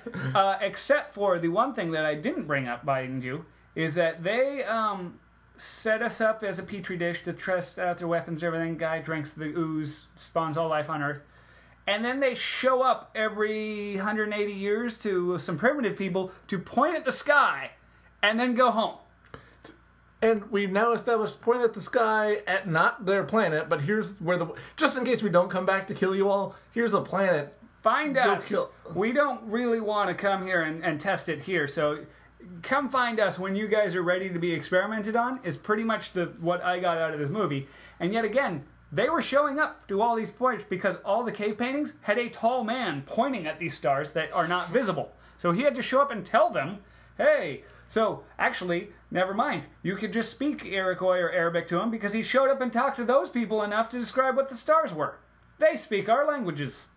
Probably. So that's true. Well, that just because I mean I know people that know 4 or 5 languages. I don't know 4 or 5. You can't assume just because other people in the species know that our languages doesn't mean he does. Fine. So this is the pilot guy, and so David starts speaking to him in ancient Choctaw or something. I'm picking on the Native Americans. Sorry, I can't. In Sumerian. So the guy looks at him all like, you know, benevolently and strokes his cheek, and I'm like, there's nothing saying he understood him. He then proceeds to rip his head out and bludgeon the old guy with his robot son's head, and I was like, that was awesome. One other point, right as the old guy looked up to see what was about to see, the makeup stretched out on his neck to where it was laying flat. I'm like, that's Guy Pearce. It's Guy Pearce, everyone. I was wondering the whole time. So then he gets bludgeoned. They're on the ground, and I was like, are they pissed that they just rifle butted the girl? Like he's defending her? He then punches her. She goes flying against the wall. And then I think he stomps on the Scottish doctor lady and her guts come out her mouth or something. I'm like, what? Is he pissed that they woke him up? Or like, it's like, what do you say to your maker? You know, what would your creator say to you? And it's, die. Like, they're just a savage race that kills on sight because they don't like stuff? Well, it's also because of the line about everybody wants to kill their parents, and the stuff about the pregnancy stuff with Noomi Rapace. I assume they want us to read this as a parental relationship, that they are our parents and then we are the parents of the robots. You know, species wide. But I'm not sure if I understand the grandparent beating the child with the grandchild. Right. Is that a thing that happens? Totally. I mean, maybe in other cultures. I don't want to judge other cultures. No, but yeah. I don't know how I'm supposed to translate that. Like wanting to replace your parents and move up in the world so they have to die. Like, I understand like psychologically what they're going for there, but the grandparent beating the child with the grandchild, I don't know what I'm supposed to read that as. Yeah, I just really was lost when that started happening. I was like, although, like you said, it is kind of awesome that he rips off his head and he's still talking while they're. So I was literally just going, apparently our creators are dicks, you know, like just rage filled. I mean, the the geologist who fell in the goo showed up all rage-filled in Cro-Magnon. So maybe these guys, even though they have advanced technology, they just really like roiding out on stuff. So either that, or the only thing I can think of is that they kind of, said with David interacting with Noomi Rapace's boyfriend, like, why did you guys create me? Because we could. And then Idris Elba saying, oh, this is a weapons testing. We're essentially the lab rats. I was like, I guess, like they experiment on it, so it's not like you mean harm towards a lab rat, you're just experimenting on it. So it was, even with that, I was like confused why this guy's like, die, I seem to be taking pleasure in this, versus, yes, we inject cancer into lab rats because it might benefit us. I didn't see the benefit here for him in any way. Well, I mean, is he, like you said, like lab rats, if you're a scientist and you're experimenting on lab rats and then you get woken up by rats climbing on your face, like, you would freak out and step on them, I guess. But I guess you wouldn't sit there and listen to it squeak for a minute first before you go. Like, oh, these are those lab rats. They followed me home. All that genetic testing made their brains bigger to where they could read my address. Stomp. Like, I could see Yes being freaked out. Have you seen The Rats of Noom? Because I think that was like the alternate ending. So the point is that, yes, maybe we are lab rats and he just stomped on us, but he seemed to be taking glee in it. Again, like caressing David's cheek. And then he literally, like, hops over. He's got a skip in his step, and he hops over to the pilot seat and starts punching stuff up, and he's going to Earth. And I was like, what? So all your guys here on this military installation died, like a couple hundred years back. You fell back to the safe room, went to sleep, then went, all right, so I got woken up. Everyone else is dead. I don't know what's going on with my home planet or anything, but I sure want to kill a lot more of these lab rat people. Like, I am going there to just wail on some asses. I can just, I'm going to stomp on them. I'm going to rip heads off and beat at more people with other heads. Like, what is his motivation for going to Earth? Is it just dedication? He's going to complete the mission? I was going to say, I think he had the mission, but that's the closest thing that I can think of. That is some dedication on our forefathers' parts there, to be like, I am the last one maybe left in my species. This science experiment that I was one participant in bringing to fruition, this is the most important thing now, The only thing I can think of is that is kind of what Noomi Rapace, does in the end, is she's like, I'm going to keep going even though everyone else is dead. So maybe, but he did not seem like a true believer unless he was believing in killing some fools. Like, it just seemed like glee and torment. That he believed the hell out of killing everyone. Yeah. So that is a dumb explanation. It would work, not in this movie, in maybe that Helper Monkey movie, or like Jack Frost, the horror one, like that. Yeah, I could totally get into that. It's like, we've met our creators and they're pissed, So, yeah. So he starts firing up the ship. Noomi Rapace has to now run for her life to get out in time. The exhaust ends up blowing her out to the surface. But David is, I think, telling her, hey, he's targeting Earth.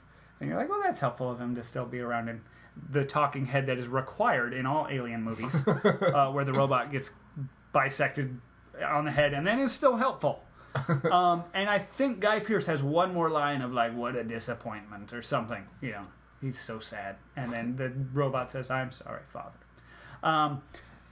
And then I wondered, why was this Guy Pearce? He is now dead, and we didn't see him young the entire time. Like, why go, hey, you know who would make a really good old guy? Guy Pearce. Like, no, you know who'd make an old guy? An old guy. I mentioned John Hurt. He would be awesome in this role. There's YouTube videos. Right. No. There's a TED Talk that since then, I have seen the viral videos. They add nothing. So I realized that, and I think maybe they shot some scenes for the movie that were cut, or maybe these were them and they released them as viral videos. Still, I mean, and it makes sense for the casting. Like, if you look back and go, well, they probably had those in mind, and so they're like, yeah, we need him to play young and old, and then maybe they cut the scenes. But it's also possible that we don't know where we sure as hell don't know where this ended, so we don't know where this movie is going in a sequel. Yeah. So maybe maybe they're going to do like a Godfather 2 thing where it's like a prequel and a sequel to the prequel. Yeah, I could definitely see them going with that, because they ended with the coda of the Wayland Industries logo and the date, so it seems to be coming back to him, and the viral videos are of him. But in the theater, I was like, we're not going to see him young. The creator guy wasn't going to touch his face and go, hey, I'm Guy Pearce, regular age. Ha! cha-cha. Like, that's not happening. Yeah, he's dead. All right, it's not happening, people. So, Noomi Rapace gets up to the surface and has to yell Prometheus a number more times because they were in the trailers. And she's now asking Idris Elba to, like, we have to stop him. If he gets to Earth, he will kill everyone. So Idris Elba's like, what? And she's like, you have to stop him. And he's like, this is not a military ship. And she's like, anything. And he's like, all right, it's time to go, people. We're going to ram into that ship. Charlize Theron, you got like 30 seconds to get out of here. And she starts running, but I'm like, he ejects her pod before she's in. I'm like, well, she's not in it. But then she's acting that she gets in a different pod. I'm like, okay, she's just going to have to go spacewalk to it or something. So meanwhile, Noomi Rapace is running over the surface and jumping, and I swear the vents opening, same as in the Thing prequel. The ship does end up taking off. It's very similar. And even the shape of the ship and the thing of like, oh no, the alien thing is going to fly the ship, that was also very similar. So lots of flashbacks. She's jumping over stuff. Idris Elba says to his two guys, you can cut out too, and they're like, nope. We got a bet going or something. Yeah. And you were pointing out the Asian guy is actually from the movie Sunshine. He's the one that screws up the coordinates and ends up killing their captain or whatever who has to go out and fix the thing manually. Like, that's who you want piloting, doing navigation on your ship? I am actually wondering if he's an actual like starship captain, and he's a technical advisor. They're like, oh, I'll give him a couple lines too. I'm thinking it's like you said, all characters are their previous thing. So that Sunshine thing didn't work out. I hope they'll take me on here. So anyway, Idris Elba's like, all right, we'll fire off our ion drive in the atmosphere, and that'll be enough, even though we don't have guns. As far as I can tell, they don't do that. Like, the ship starts taking off, and he just runs into it. It's like, I thought you were going to ignite the atmosphere or something. Yeah, like nothing you were talking happens about. with that. And he also is, again, got his trucker cap sideways. He's like, hands up, everybody. I'm like, you are the worst captain ever. He was, he had everything quirky about him. He had a Crosby, Stills, Nash and Young. I don't know the guys. And Steven Stills squeeze box. And he was saying, love the one you're with, with sleeping with Charlize Theron, and then right as he's about to crash into the thing, and I guess he loves the two guys with him. I'm gonna say that's also a metaphor for like what they should have done instead of seeking out your creator, just love the ones you're with back on Earth, because your creator's just gonna smash you in the head with your robot son. Like, so I don't know if that was a theme. You don't call your dad very often, do you? Right. So it's he smashes into it, and I was like, oh, finally I see where this is going to end up with the lining up with Alien. They're going to wing that ship. It's going to limp its way to the next asteroid where Ripley and them find it, but the genetic goo will have gotten him, and that's where the chest burster comes in. I'm like, all right, we can salvage this. And then Noomi Rapace is just going to hang out on the planet and be like, I got 2 years to record crazy messages and what have you, and then something will happen. Maybe the other guys will come down and be more benevolent and go, that guy was actually a dick. We sent him out here because no one liked him. He just keeps killing everything. So you come with us and we'll get all the answers. Instead, they hit the ship and it crashes right back down. I'm like, this is not the asteroid that they find it on. How is he going to make it to wherever? And so it lumbers and comes rolling down like a big donut.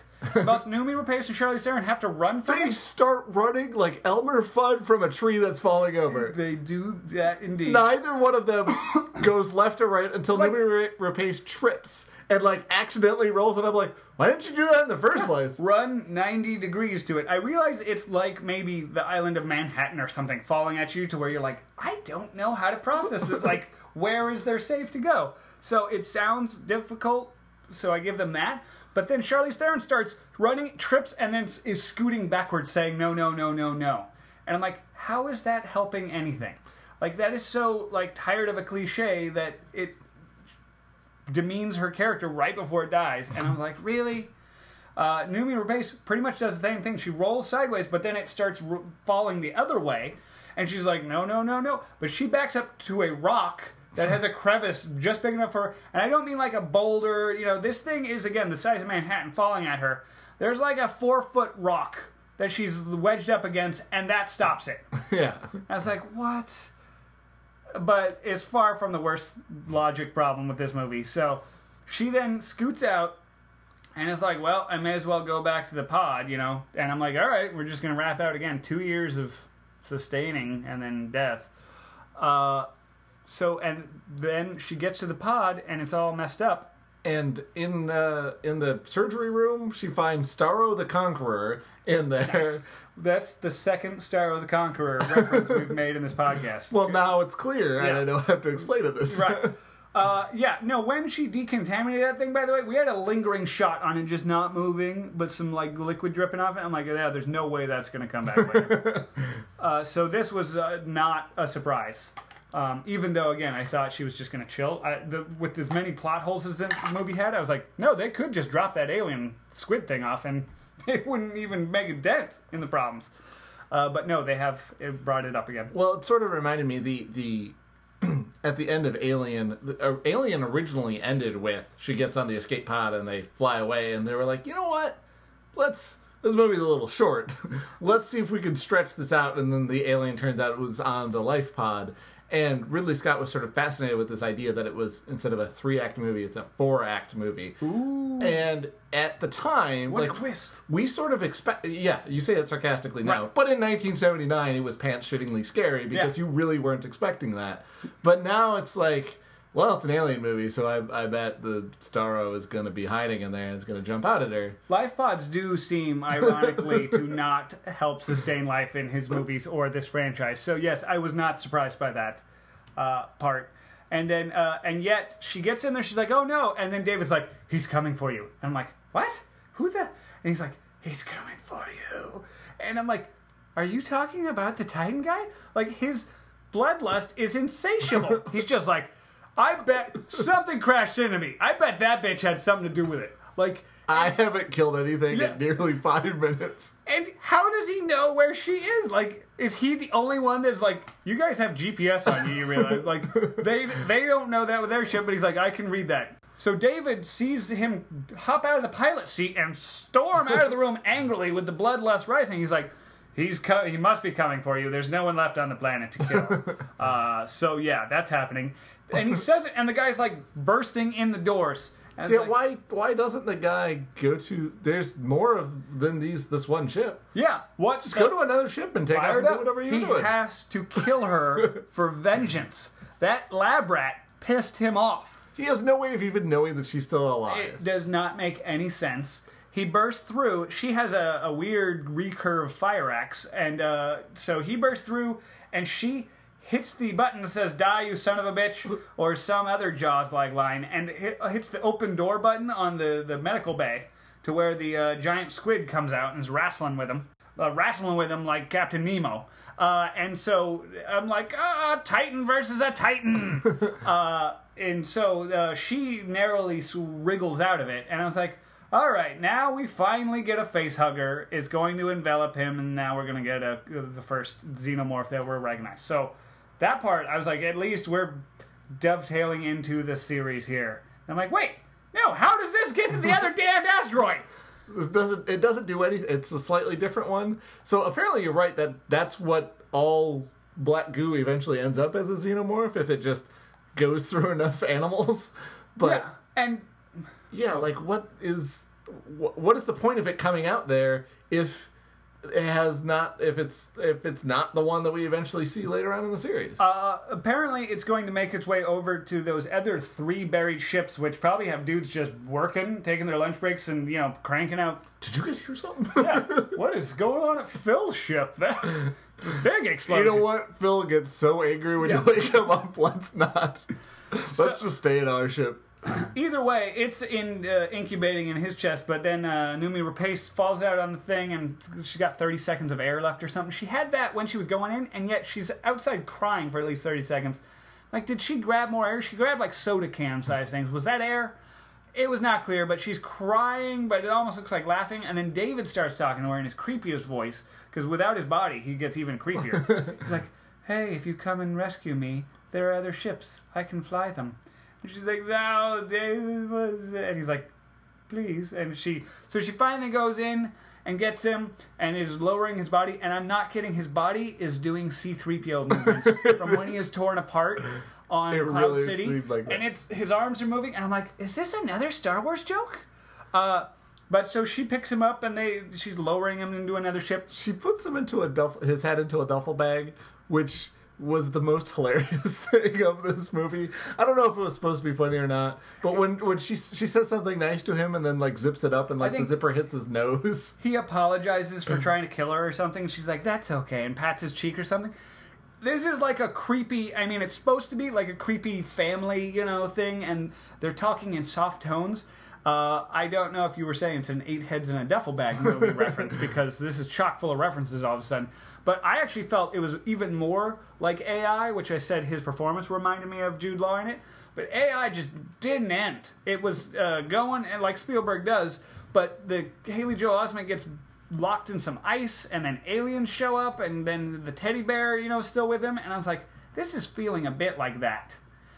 So she puts his head in a duffel bag and lowers him down, and then it was feeling Douglas Adams like at this point, where he's like, "Where do you want to go?" And she's like, he's like, "I'll take us back to Earth." And she's like, "No, there's nothing left for me there. I want to go where they came from." And so the ship takes off, and I'm like, "Well, there's the sequel for you." I mean, and again, maybe she'll find that not all of them are murderous dicks, and there's a whole utopia, and she'll get answers. I sure hope so. But then we linger back into the medical bay where the facehugger, squid, has finally released the Titan, and his chest starts bursting, and out comes a pterodactyl. I was like, what? It had the xenomorph chest rib cage thing. And the weird long head. Long head, but the head came to a point. I was like, okay, we got the first queen, but again, how is this getting out to the asteroid? This doesn't line up with anything. I was really expecting it to jump at the camera at the end in 3D. Yeah, no, that would have sealed the deal. And then, so that's the end. Credits roll. Oh, no, she has a thing that says, "Don't come." She sets up radio broadcasts to say, "Don't come here, there's only death. I'm going on to find answers." And that's the end of the movie. And it's a little disappointing. Yeah, I think ultimately, they had a lot of ideas sort of thrown in there, but the thing about movies is that they're not really good at explaining things. Like, if we could explain things with pictures and sounds, we would never have invented language. Like, the reason we need words is to describe abstract thoughts. Yes. And higher things. Movies aren't very good at that. Movies are good at telling stories and creating characters that you like or hate or whatever, but just explaining a thing, explaining a concept, that's not what the medium is for. It's fine for agitprop and Michael Moore kind of movies, but Michael Moore movies aren't really good. Well, yeah, but I mean, no documentary is really going to explain something to you. It's going to get you interested in something, and then you're like, I'm really fascinated by the way squids work. I'm going to go read a book now to actually understand a thing. So you hate movies, is what I mean. No. I think movies are great as a storytelling medium, just not for explaining things, which is why I don't like documentaries. Yeah. Documentaries are for illiterate people to feel smart. They're not actually good at explaining something. Okay. And this movie, I think, is sort of a key example of that. This is a documentary, is what you it's cool looking, and it tells something of a story, but as we discussed it for the last 2 hours or whatever it's been, we talk about the characters in the story quite a bit. We don't really talk about the themes that the filmmakers claim they're trying to get us to think about. We didn't really think about them very much. We were mostly concerned with the story making damn sense and the characters, being smart. They said big things like, "Where do we come from?" The end. That is the theme. Think about it. Exactly. That's about as much as I got out of the film. Yeah, there was not very deep at all. And again, it's insulting to think that, wow, I've never thought of where do we come from. Gee, thank you for putting that idea to think about that in my head. I have thought about all of this and more. Thank you. The end. Speaking of the end, I waited around for a coda. There was a freaking logo.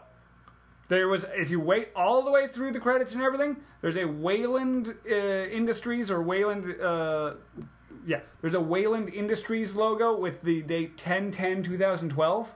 And I'm like, are you kidding me? I wait through the credits and you can't even play the video. I have to go Google it or something and find the video. Screw you. So I did not, and yet one of the blogs that I just read anyway had it embedded. So I clicked play, and they're like, yeah, if you went and you Googled it, you would go to the Wayland Corporation head site, and it says on its history that it goes from a LLC to a conglomerate or something on 10/10/2012. People are guessing that's what the release date for the DVD. I assume, yeah. It's going to be a big push for this. On that site, there was also a 6-second shot of Guy Pearce like straightening his tie, drinking some scotch, and saying one quote, which is, "I am a law to men, but I am not a law to all," which is from a Nietzsche book, Thus Spoke Zarathustra. I always mispronounce that. And it comes up a lot in my conversations. In which he talks about the Übermensch, or the Nietzsche Superman, which you hear quoted about, where if you are smart enough or better than everyone else, laws don't apply to you. Laws are to govern stupid people or the poor and everything like that. If you are smart enough to rationalize away your conscience, you don't have to obey by them, because you can perform crimes, per se, and not feel guilty about it because you know you are better than that, and you will do it so well that they can't catch you, essentially. A, that's pretentious crap. Sure. B, not only did you want me to Google a damned logo and everything to find a website to play a 6-second clip that is the only time I've seen Guy Pearce in this character, not in old age makeup, you then want me to go to Wikipedia to look up the quote that he's mumbling to find out what book it is from, and then I haven't read the damn book, all right? I know the concepts behind it, but then I gotta look at the Wikipedia and go, oh, this is where he talks about Nietzsche Superman. So that means the character thinks he's above all the laws, and that's why he can make robotic life and go look for the meaning of life without any kind of regard for ethics or morals. Which is a weird thing, because that has nothing to do with where do we come from or parent-child relationships or anything like that. Like, sure, it's a big idea, but it has nothing to do with what the rest of this movie seems to be about. I think it does have the child-parent thing, in that the parent in this case was a dick for being the Wayland guy, because he didn't care about the kids. He only cared about preserving his own life and finding these things out for himself. He's very selfish. He would burn the earth probably to find out these answers or prolong his own life. And we see the Titan guy be a dick, so it is kind of a theme. And we just see that he's a gigantic ass and he set all this in motion. But yeah, it's not like it ties anything together or answers any of those questions they asked. They then released later the TED video you're talking about, where it was TED Conference 2023. Which I can't believe the TED people allowed their logo to be a tie-in for some movie. If you haven't heard, it's Technology, Entertainment, and Design Expo. Yeah. It's an actual convention thing they have each year, which brings together technology, entertainment, and design. And so it's suggesting that in the year 2023... this character of Peter Wayland is going to present a, Tony Stark level speech about what his goals are for the future and spaceflight and funny accent. So it's Guy Pearce walking out and saying, "Those who know me know I won't settle for anything than the best." And he proceeds to quote the line from Lawrence of Arabia that David is watching, and then quotes himself. He says, when Sir Lawrence of Arabia was putting out a match with his fingers, his friend Mr. Potter says, "How do you make it not hurt?" And he says, "The trick is not minding that it hurts." And then he goes on to quote, I think, the Zarathustra line again. And I'm like, I saw one of those in the movie. I saw the other one in the other video you showed. And then he goes, "I'm going to make a robot that will be indistinguishable from life, human." And I'm like, that was also in the movie. Yeah, you do that. I feel like I should have seen this TED Talk before the movie started. Yeah, and so they released it like a week after the movie came out. You had to Google it, and the first site was just the clip, and then this one came later.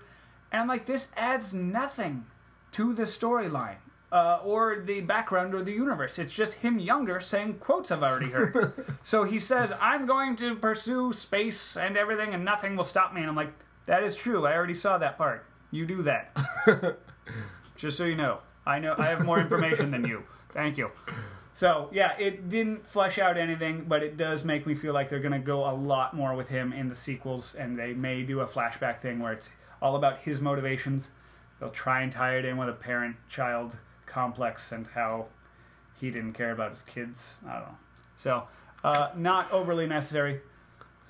The only last thing I have to say about this movie is that it undermines, as bad as some of the other Alien movies were. I'm not counting Alien vs. Predator, but Resurrection even, or 3, did something better than this in that it was about the aliens.